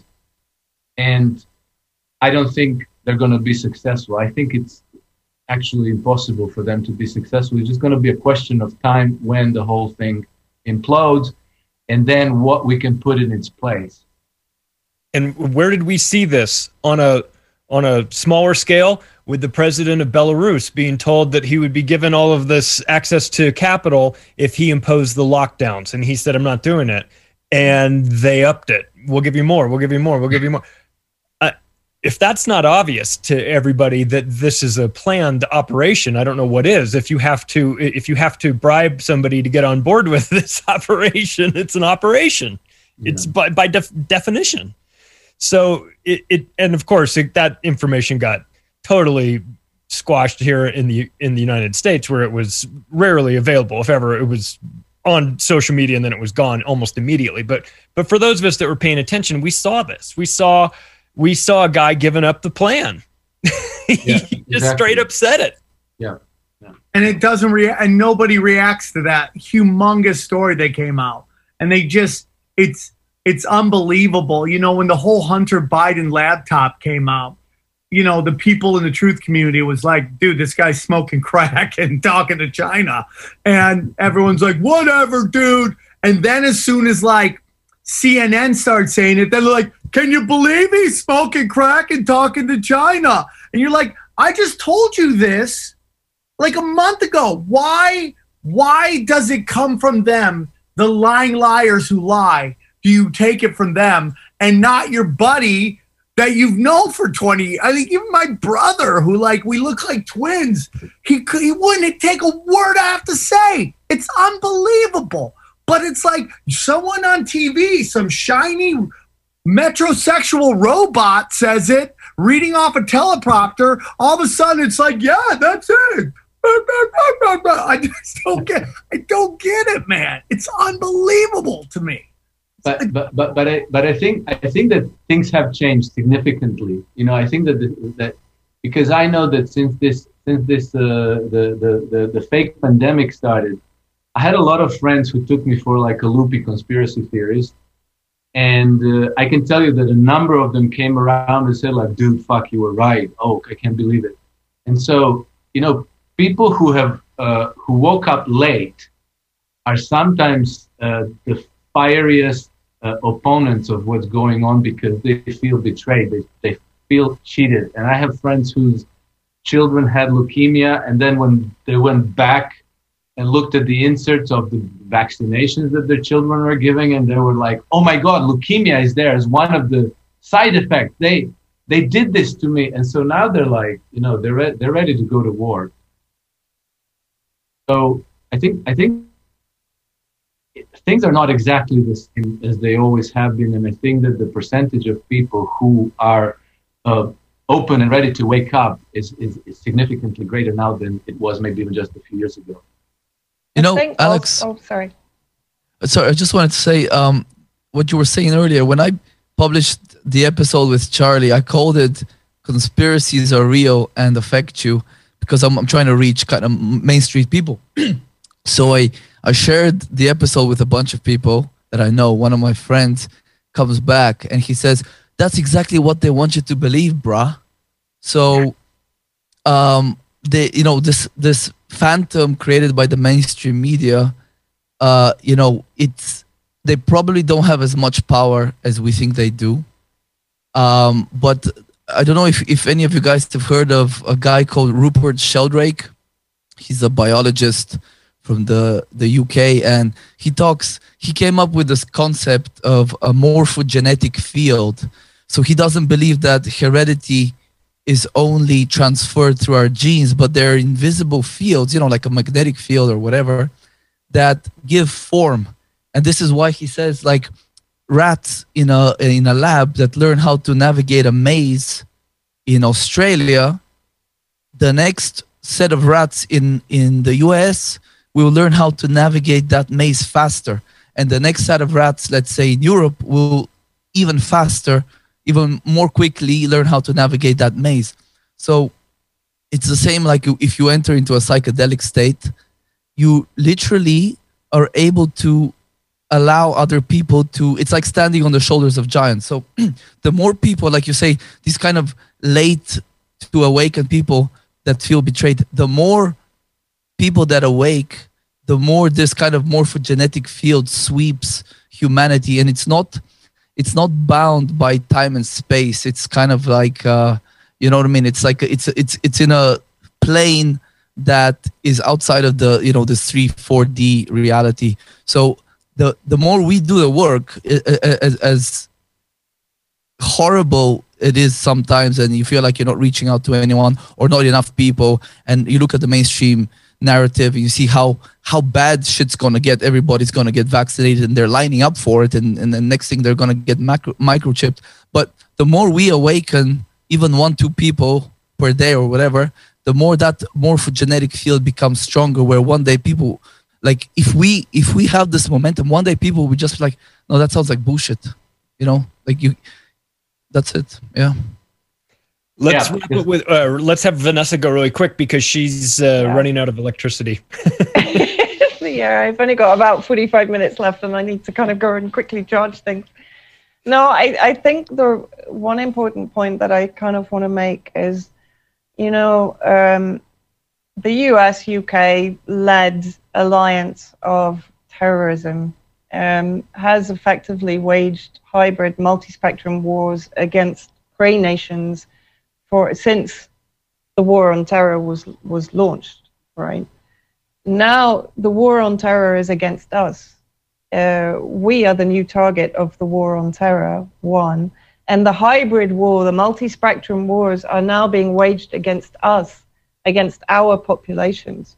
So I think now more than ever, it's important to start making those connections between what has been happening in Syria, in Libya, in Iraq, in Venezuela, in Yemen, globally, and us. We're being put into situations now of food insecurity, of economic insecurity. We're under sanctions. We're under lockdown. We're under blockade.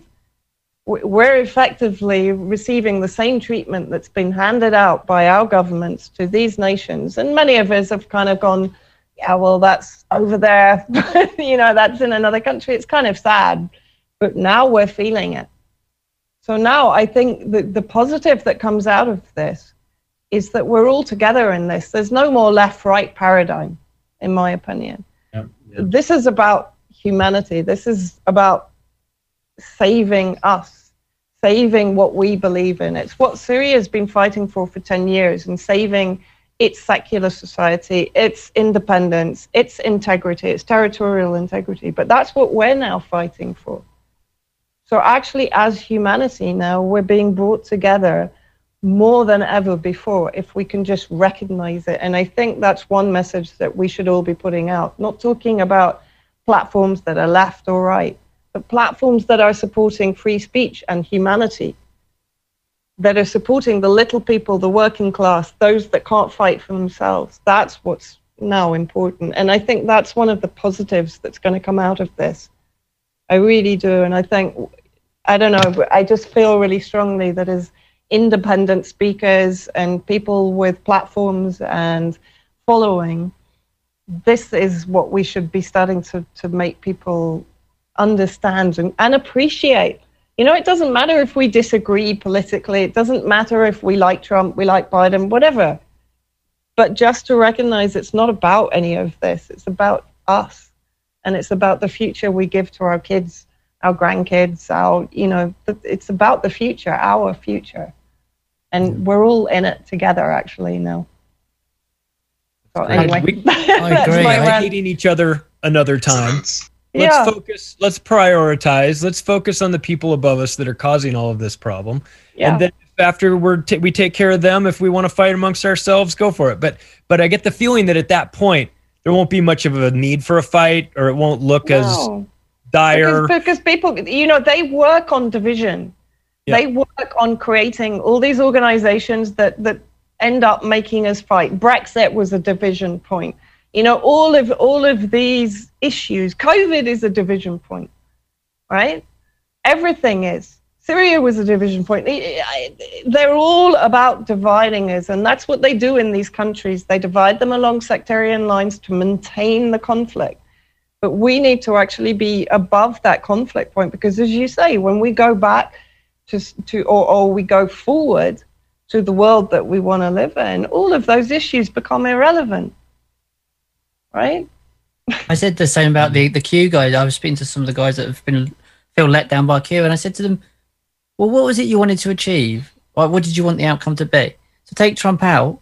Do you still want them outcomes? And I went, well, yeah. So, well, they're the outcomes I want as well.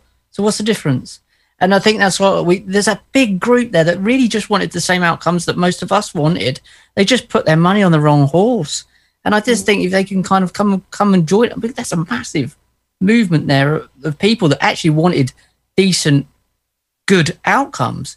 They just took along on a ride by the wrong person, but it's already ready made. You've just kind of got to go, we still want the same bloody thing. So what Vanessa was saying there, I think is completely right.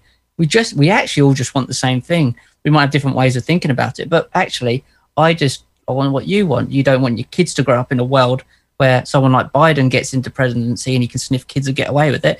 And you don't want a world where you can't say what you want to people for fear of being put in prison.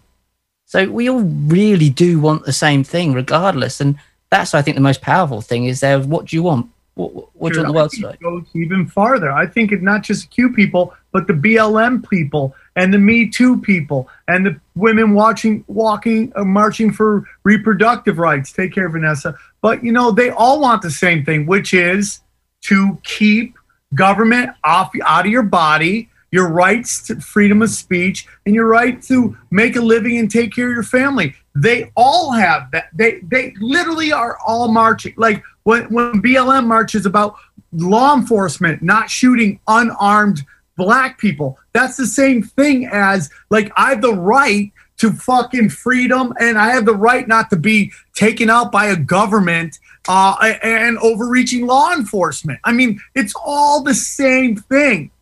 But what happens is the news kind of pushes people in certain directions that end up fighting people on your level or below. It's never fighting up. It's all the same march, man.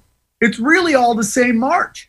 But they just get you to believe that the people you want, who you're fighting against, like, you know, all the people mad at Antifa or all the people mad at BLM, like, so fuck these guys, they're just rider lunatics. Well, they think the same thing of you, but in the end of the day, it's like, stop shooting unarmed people, let people open their businesses and make money. Don't tell me what I can do with my body, whether it's abortion rights or taking a vaccine. You all have the same arguments, but you got your guns drawn on the same guy instead of fucking looking up and going, dude, they're the problem. We're not the problem. We all have we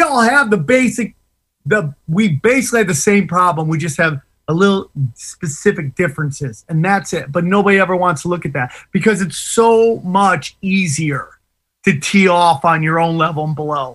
But I think Sam, it's not just that. Yeah, we all have our difference. You know, maybe I'm against vaccines, maybe you're pro-vaccines, maybe I'm anti-gay, maybe you're pro-gay, whatever. But again, we go back to the one group having the ability to issue money, because then, you know, like when they have the ability to issue money, then they tell you, hey, you wanna raise hell? Here's some money, organize people, because without money, you're not even gonna have a coffee maker, a computer, and an office space. And if you ask people, hey, why don't you all pitch in $100 a month so we can have these things and T-shirts and placards, nobody will give you $100 a month. It has to come from George Soros. So it's George Soros who will give money to BLM, and then they're going to give money to Antifas, and then they're going to tell them, okay, you know, like when Trump says this, go out and like break everything.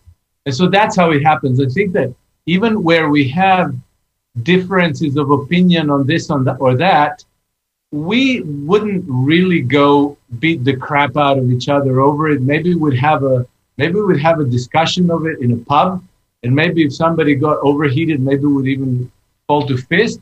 but that's it, you know, on a one-to-one basis. It wouldn't be like this group of 10,000 people coming out with baseball bats, trashing everything.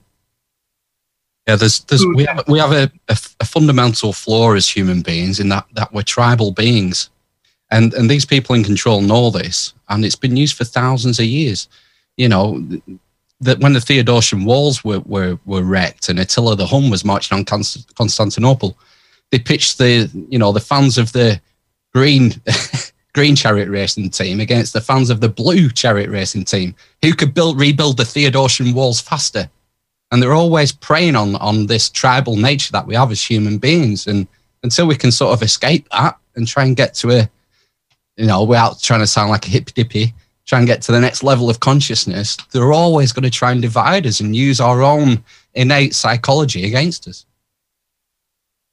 I concur, man. I should include an Antifa there. And there are controlled opposition and agents of chaos, provocateurs, that are sent in to get us to do that. So I would agree with that. But, you know, BLM 2 is kind of like Black Lives Matter 2, which is the original, and everybody else. But yeah, I agree with that. They get us to fight with each other, controlling money and paying chaos. And these people don't realize what they're doing. And, you know, if you go back also to how much of this Antifa were like just rich kids who got to basically, if you look in Seattle, Chicago, they were just playing the purge. They literally had a day of the purge where they're like, hey, man, no laws. Go burn down stuff. Go punch people. And if you go to jail, we're going to release you. But those, in my opinion, are, you know, agents of provocateurs. But I think people, I mean, when they sit down, they're like, hey, we don't want a law enforcement that uses unjustified violence. And we don't want the government telling us what to do. And we want to be able to run our business and all that stuff. I think what everybody's saying here is right. It's like they just pit us against each other. But I will say, in the United States, we're now seeing like black conservatives starting to rise up, and HOTOPs they're called, and they're pushing back on this narrative that black people are the most oppressed people in the world, and it's like I think it's starting to resonate, and it's like these discussions, which like the Union of the Unwanted is having, is like I could just sit here and just listen all day. I know I talk a lot, but you know I could just listen to you guys because it's so powerful, and I think the word is getting out. Yeah, I think the term principles over personalities is a thing that I kind of try and repeat in my head, because it's like it is a kind of ego. We all have we have egos, of course we do. But what we're trying to aim for, and the principles, I think people kind of, if we write down what you actually want out of life, what are your principles, and then get out of the way if it's not right. If what you're thinking isn't right, I constantly get things wrong. Of course I do, but I think maybe having children is a big different game changer for some people, because it's not really about what you want anymore, because you know you're only here for I'm nearly 40, probably got another 65 minutes and I'm off. But it does change the game for you, because it's not about you anymore. And I think anyone who has children kind of realizes that, look, it's literally, if this is shit now, what's it going to be like in 10 years time? And that's what really frightens me. And I kind of maybe that makes you step out yourself. I don't know what you guys think. Yeah, I mean, having children definitely changes the perspective completely. But you have to, and part of being a good parent is laying down the foundation for a better life for the next generation. And if we can't do that here through discussion and that kind of drive to change things for the better for the future generations, then what are we doing? Exactly. So what you'd want for your children, you'd hopefully want for other people's children as well. Absolutely. The next generation, as a whole. Absolutely. And we're the generation that need to do that, because the generation now that are going through universities, that are coming out with the whole Antifa mentality, the whole censorship mentality, the digital book burning, shutting down speakers at their campuses they don't like. We've got to make sure that doesn't get pushed onto our kids, because one day they'll be the majority, because the kids today that are going through that, they're the adults of tomorrow. They're going to go into those corporations, into politics, into those positions that are going to then have that influence. And we've got to make sure that we don't let them. And I think what you guys were saying about Antifa, I think it was Sam was saying about Antifa and these rich kids going in and just kicking off. And I think again, it ties into what Richard was saying as well about principles. I think the majority of people don't have any now.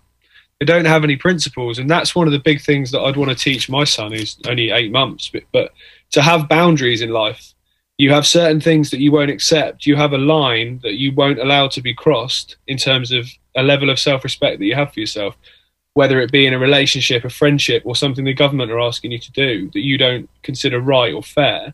That line where actually you just turn around and say, no, I don't accept that. I don't care if you're supposedly in a position of authority. I'm not doing what you've told me to do. And I think that's where kids today don't have that. And I think all those organisations that you guys have been talking about, BLM, Antifa, Me Too, all those, they've been really gearing to try and make people feel like they're victims. And if you feel like you're a victim, you've got no power, nothing I can do can actually make anything happen, have any influence, then you've generally got no boundaries. And I think that's a massive issue. I mean, I put something out on social media the other day and I've actually been banned from Facebook. I don't know why. But I just said, if you believe what's going on at the moment, you believe in COVID, you're scared, you're whatever, what is your line though? What would Biden or Boris Johnson have to come on the news and say, this is what we need you to do now, where you would actually go, no, actually that's too far. I'm not prepared to do that. You know, if they say you need to crawl down the street now because COVID hovers at 2 feet, 3 feet, would you do that? Or would you say, no, that's ridiculous, I'm not doing that? Where is the line? Because it feels like some people, or the majority of people, just don't have one. And it's quite scary to see. But I think it's a very good place to start. Start with yourself. Someone mentioned it earlier that you need to work on yourself before you can go and start kind of trying to reorganize the world. Jordan Peterson talks a lot about that, but I think that's where we probably need to start, getting people to look in the mirror, firstly, and take some responsibility. Do you not think the line changes, Jamie, in that I would never have thought 2 or 3 years ago that I would just accept being kind of locked in my own house. I can go out for exercise once a day. No way. That would never happen. There's my line. But now I've accepted it because I have to. And I don't know where, you're right, I don't know where the next line is. And I don't know if it is, crawling along the streets, or I have to isolate in a single room, or, it's crazy. But have you really truly accepted this whole lockdown? That's yes. The big question. Yes, officer, I have. Well, you're going to be receiving a £100 fine if you're outside of certain hours, young sir. I mean, as we're highlighting the line, the morals, the principles that we were, the age of most of us on this this talk at the moment, I would appreciate and think that most of us were brought up with a certain set of morals, principles, knowing good from bad, evil, etc. The further and further we've got through time with the manipulation of big tech and the governmental system, they've totally eroded and broken down the ability for parents to just be able to parent. The time scales that we've got, people are working not 37.5 hours a week, they're working 40 plus hours a week, not including traveling an hour to work and an hour back to work from work. And then you've got your children who go to preschool, or what is it, breakfast club. They'll go to breakfast club first, then they'll go to school, then they'll go to after school, and then they'll get picked up by their parents, or they'll even go to a babysitter after, and the parents will pick them up. They'll go and have McNasties, and then they'll run upstairs, and they're in their phone, they're in their tablets. There's no communication. There's no unpacking of the day. The system has created robots, not sheep, robots, synthetic robots with a mentality of, if this little shiny box, which is in my little box room, which is in my little box house, if it says this, that is what I need to do. So the line is, Mr. Boris Johnson will come on at 8 o'clock and he'll say to everybody, the new rules before entering the shop is you've got to hop on 1 foot first, 360 degrees, and then you've got to do the Macarena, and then you can come in. That will make you safe, public. Yeah, this is what a cult does. It breaks down your boundaries and it pushes them slowly back to their road. And this is what's happened. It's a cult, and I genuinely believe that this is a cult. It's like Biderman's chart of coercion that me and Jay have talked about, me and Gaz have talked about. If you look through that chart, that shows you how this has been done. Biderman's chart of coercion. They've literally ticked their way down this list. That's a system they use to torture prisoners of war. This is exactly what they've done. This is a cult, and they've gradually ebbed away, as you say, as Jay was saying, the personal boundaries. I think we may be the last generation. We're around about the same age. You know, Jay's about 10 years younger than me, but the same kind of catchment. Don't say older. Fuck right off. Yeah. It's good lighting. I think. I'm sorry about this. I hate to cut you off, Richard. Yeah, buddy. Apologies. I love you. I have to jump off. Great conversation. I loved everybody here. What a wonderful conversation. It's an honor to chop it up with you guys. And, you know, I appreciate it. Great job, guys. Thank you so much. Have a great day, everybody. See you later, chat. Just to finish that, it's a cult, and they've gradually eroded away your self-esteem, your boundaries that you accept. And that's what this is about. It's a slow ebbing away of your self-respect and your boundaries and what you will say yes and no to and what you'll push back on. And that happens over time in an abusive relationship when you're knackered. And we're knackered. But it can't go on forever. There is a point where you go, I'm in the corner and there is no further back now. And I've got to come back forward. And that's where we're going to get to very soon, hopefully, is that where people go, now I'm in the corner and now we come forward. And that's where they're terrified of, I believe. Well, we know that in the United States, we've been experiencing this insanity. And we just wanted to make sure that you guys were experiencing it too. That's why we did the show. We just wanted to check. Don't worry. We're not missing out. Okay, good. Yeah, I figured. I mean, you guys have your own flavor of insanity, which, you have guys like Hat Mancock and people like that are dishing out this obvious government fuckery. So it's just a different version of it. But I feel like it's good to at least have these conversations where we get everyone together, get us starting to think about something maybe on a global level. That's why we do these shows. We've been doing them twice a month for the last couple of months. They've really been catching on. It was very important for us to have UK representation of this. Although, Alex, you've been on the show before, even though it was like 3:00 in the morning for you. No, it's at 9. It's 9 p.m. Right, but when you came on before, you stayed up late.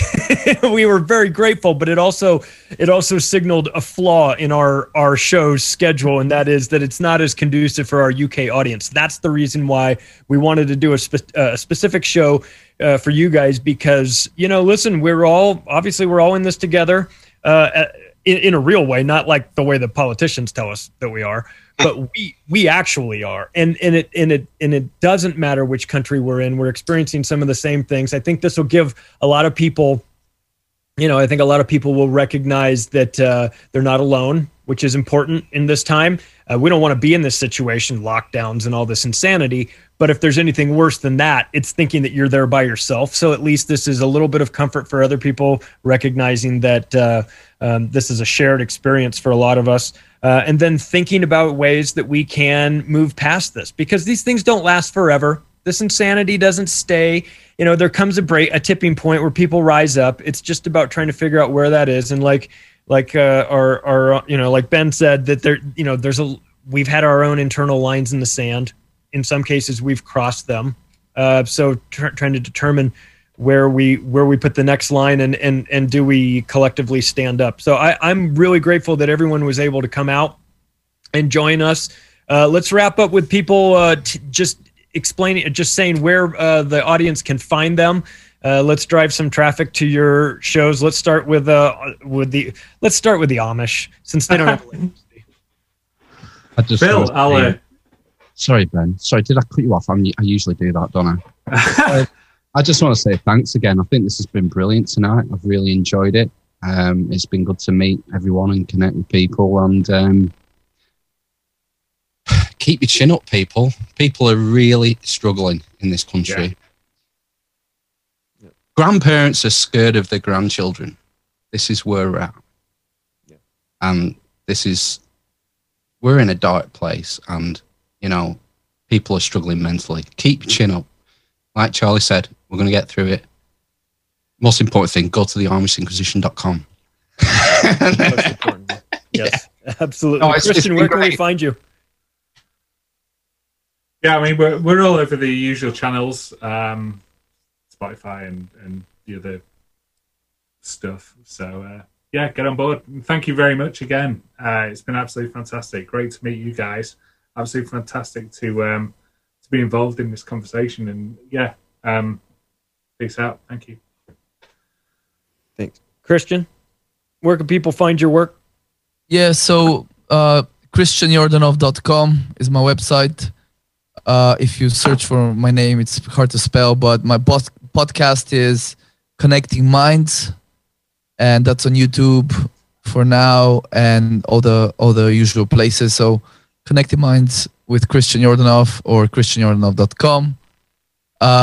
Maybe there'll be a link in the description because there's no point in me spelling out my name, but thank you so much, Charlie. Yeah, thank you so much for inviting me on. It was a real pleasure and honor to, converse with you guys. Definitely learned a lot, and I shall be checking out your stuff in the coming days. Thanks so much. Thanks for being here, Jamie. Jamie over at Iconic. What do you guys have cooking in the future? I know a lot, but yeah, quite a lot. We're launching a new show in a couple of weeks with Gareth, who was on for a minute, presenting. Obviously our whole concept has been to bring like the mainstream production standard, if you like, to the alternative information, alternative content. Just to I think someone mentioned it earlier on here, I think it was Sam was mentioning it, that, people talk to each other and then they say things, they don't quite grasp it, yet then someone on the BBC or CNN says it, and then people, oh, have you heard this, when it's the same thing? And I think a lot of that is the perception of the information comes down to the production a little bit. Somebody sat in a suit in a posh studio. For somebody that is new to this information, on the surface, they look like they have more credibility than, for example, any of us sat talking in our rooms. The information they're talking is rubbish. They're talking off an autocue, whereas we're talking from what we actually have researched ourselves. But to the kind of viewer at home that's new to this, they see that. So that's always been our concept. So we're going to launch a new show. It's going to go out every Friday from probably first week of March. Presented by Gareth, that's going to be kind of a hybrid between a mainstream, soundbitey, very quick-paced, and a kind of really long, in-depth interview kind of concept. Try and mash up the two and see what happens, really, because no one's doing that in the UK, I don't think yet. Kind of like an Alex Jones style studio broadcast kind of thing. And we'll see how that goes. And Rich is working on some really cool films at the moment as well, aren't you, mate, on the channel? Unmute myself. I'm working on a film called War of the Words. So it's obviously about social media censorship and just this whole thing about being domestic terrorists and where this is heading. And this is with a lot of the guys. Charlie's already sent his video in, and quite a few other guys. Like Sam Tripoli agreed to do it. Some Ryan Christian, the Last Vagrant Vagabond, James Corbett, quite a few people that are out there doing some really great stuff have agreed to be in the film as well. So this is about War of the Words, and it's actually set in like a 1950s sci-fi film, so it will be really different to look at. So this is the sort of work we get to do at Iconic, which obviously Jamie started, and I'm really grateful to be part of it as well. So you can find my work and the films that I've made before all on iconic.com, or you can find my podcast is on there as well, the video versions. I'm on YouTube still, just about, and BitChute at the moment, and that's where you can find my work, and glitchingthecode.co.uk if you want to send me an email. But most of my stuff's on Iconic, and I'm proud to be part of that, because it's something that needs to be done. We need an industry behind what we do so we can all make a living doing this, because we deserve to, quite frankly. If you're going to earn 250 grand a year for talking shit on the BBC, we should be at least be able to earn a living making content that's actually really helping people, and it's something I'm very passionate about. Jeez, I agree. I'm very speech that, wasn't it? I'm partial to Iconic. You can find my show on Iconic as well. So obviously I'm a fan. Noble, where can people find your work? Where can people check you out? Yes, firstly, I've very much enjoyed the conversation today/tonight. You can catch me on most major platforms on the CFR network. Also on the old BoobTube, aka YouTube, on the CFR network again. Censorship is real, as we've been highlighting. It's very interesting times that we're living in. Very much so. Interesting, wonderful times. Be the best person you can be. If you're very new and just stumbled across this this particular link, be the best person you can be. Question absolutely everything. Study to show thyself approved, and most importantly, pass on the information. Each one teach 12. Thank you very much, guys. Thanks. And let's wrap up with Alex. Alex, where can we find you? Guys, first, thanks for having me. The only way this could be better for me is if we could share a pint together. That would be fantastic, and I hope that life will give us this this possibility.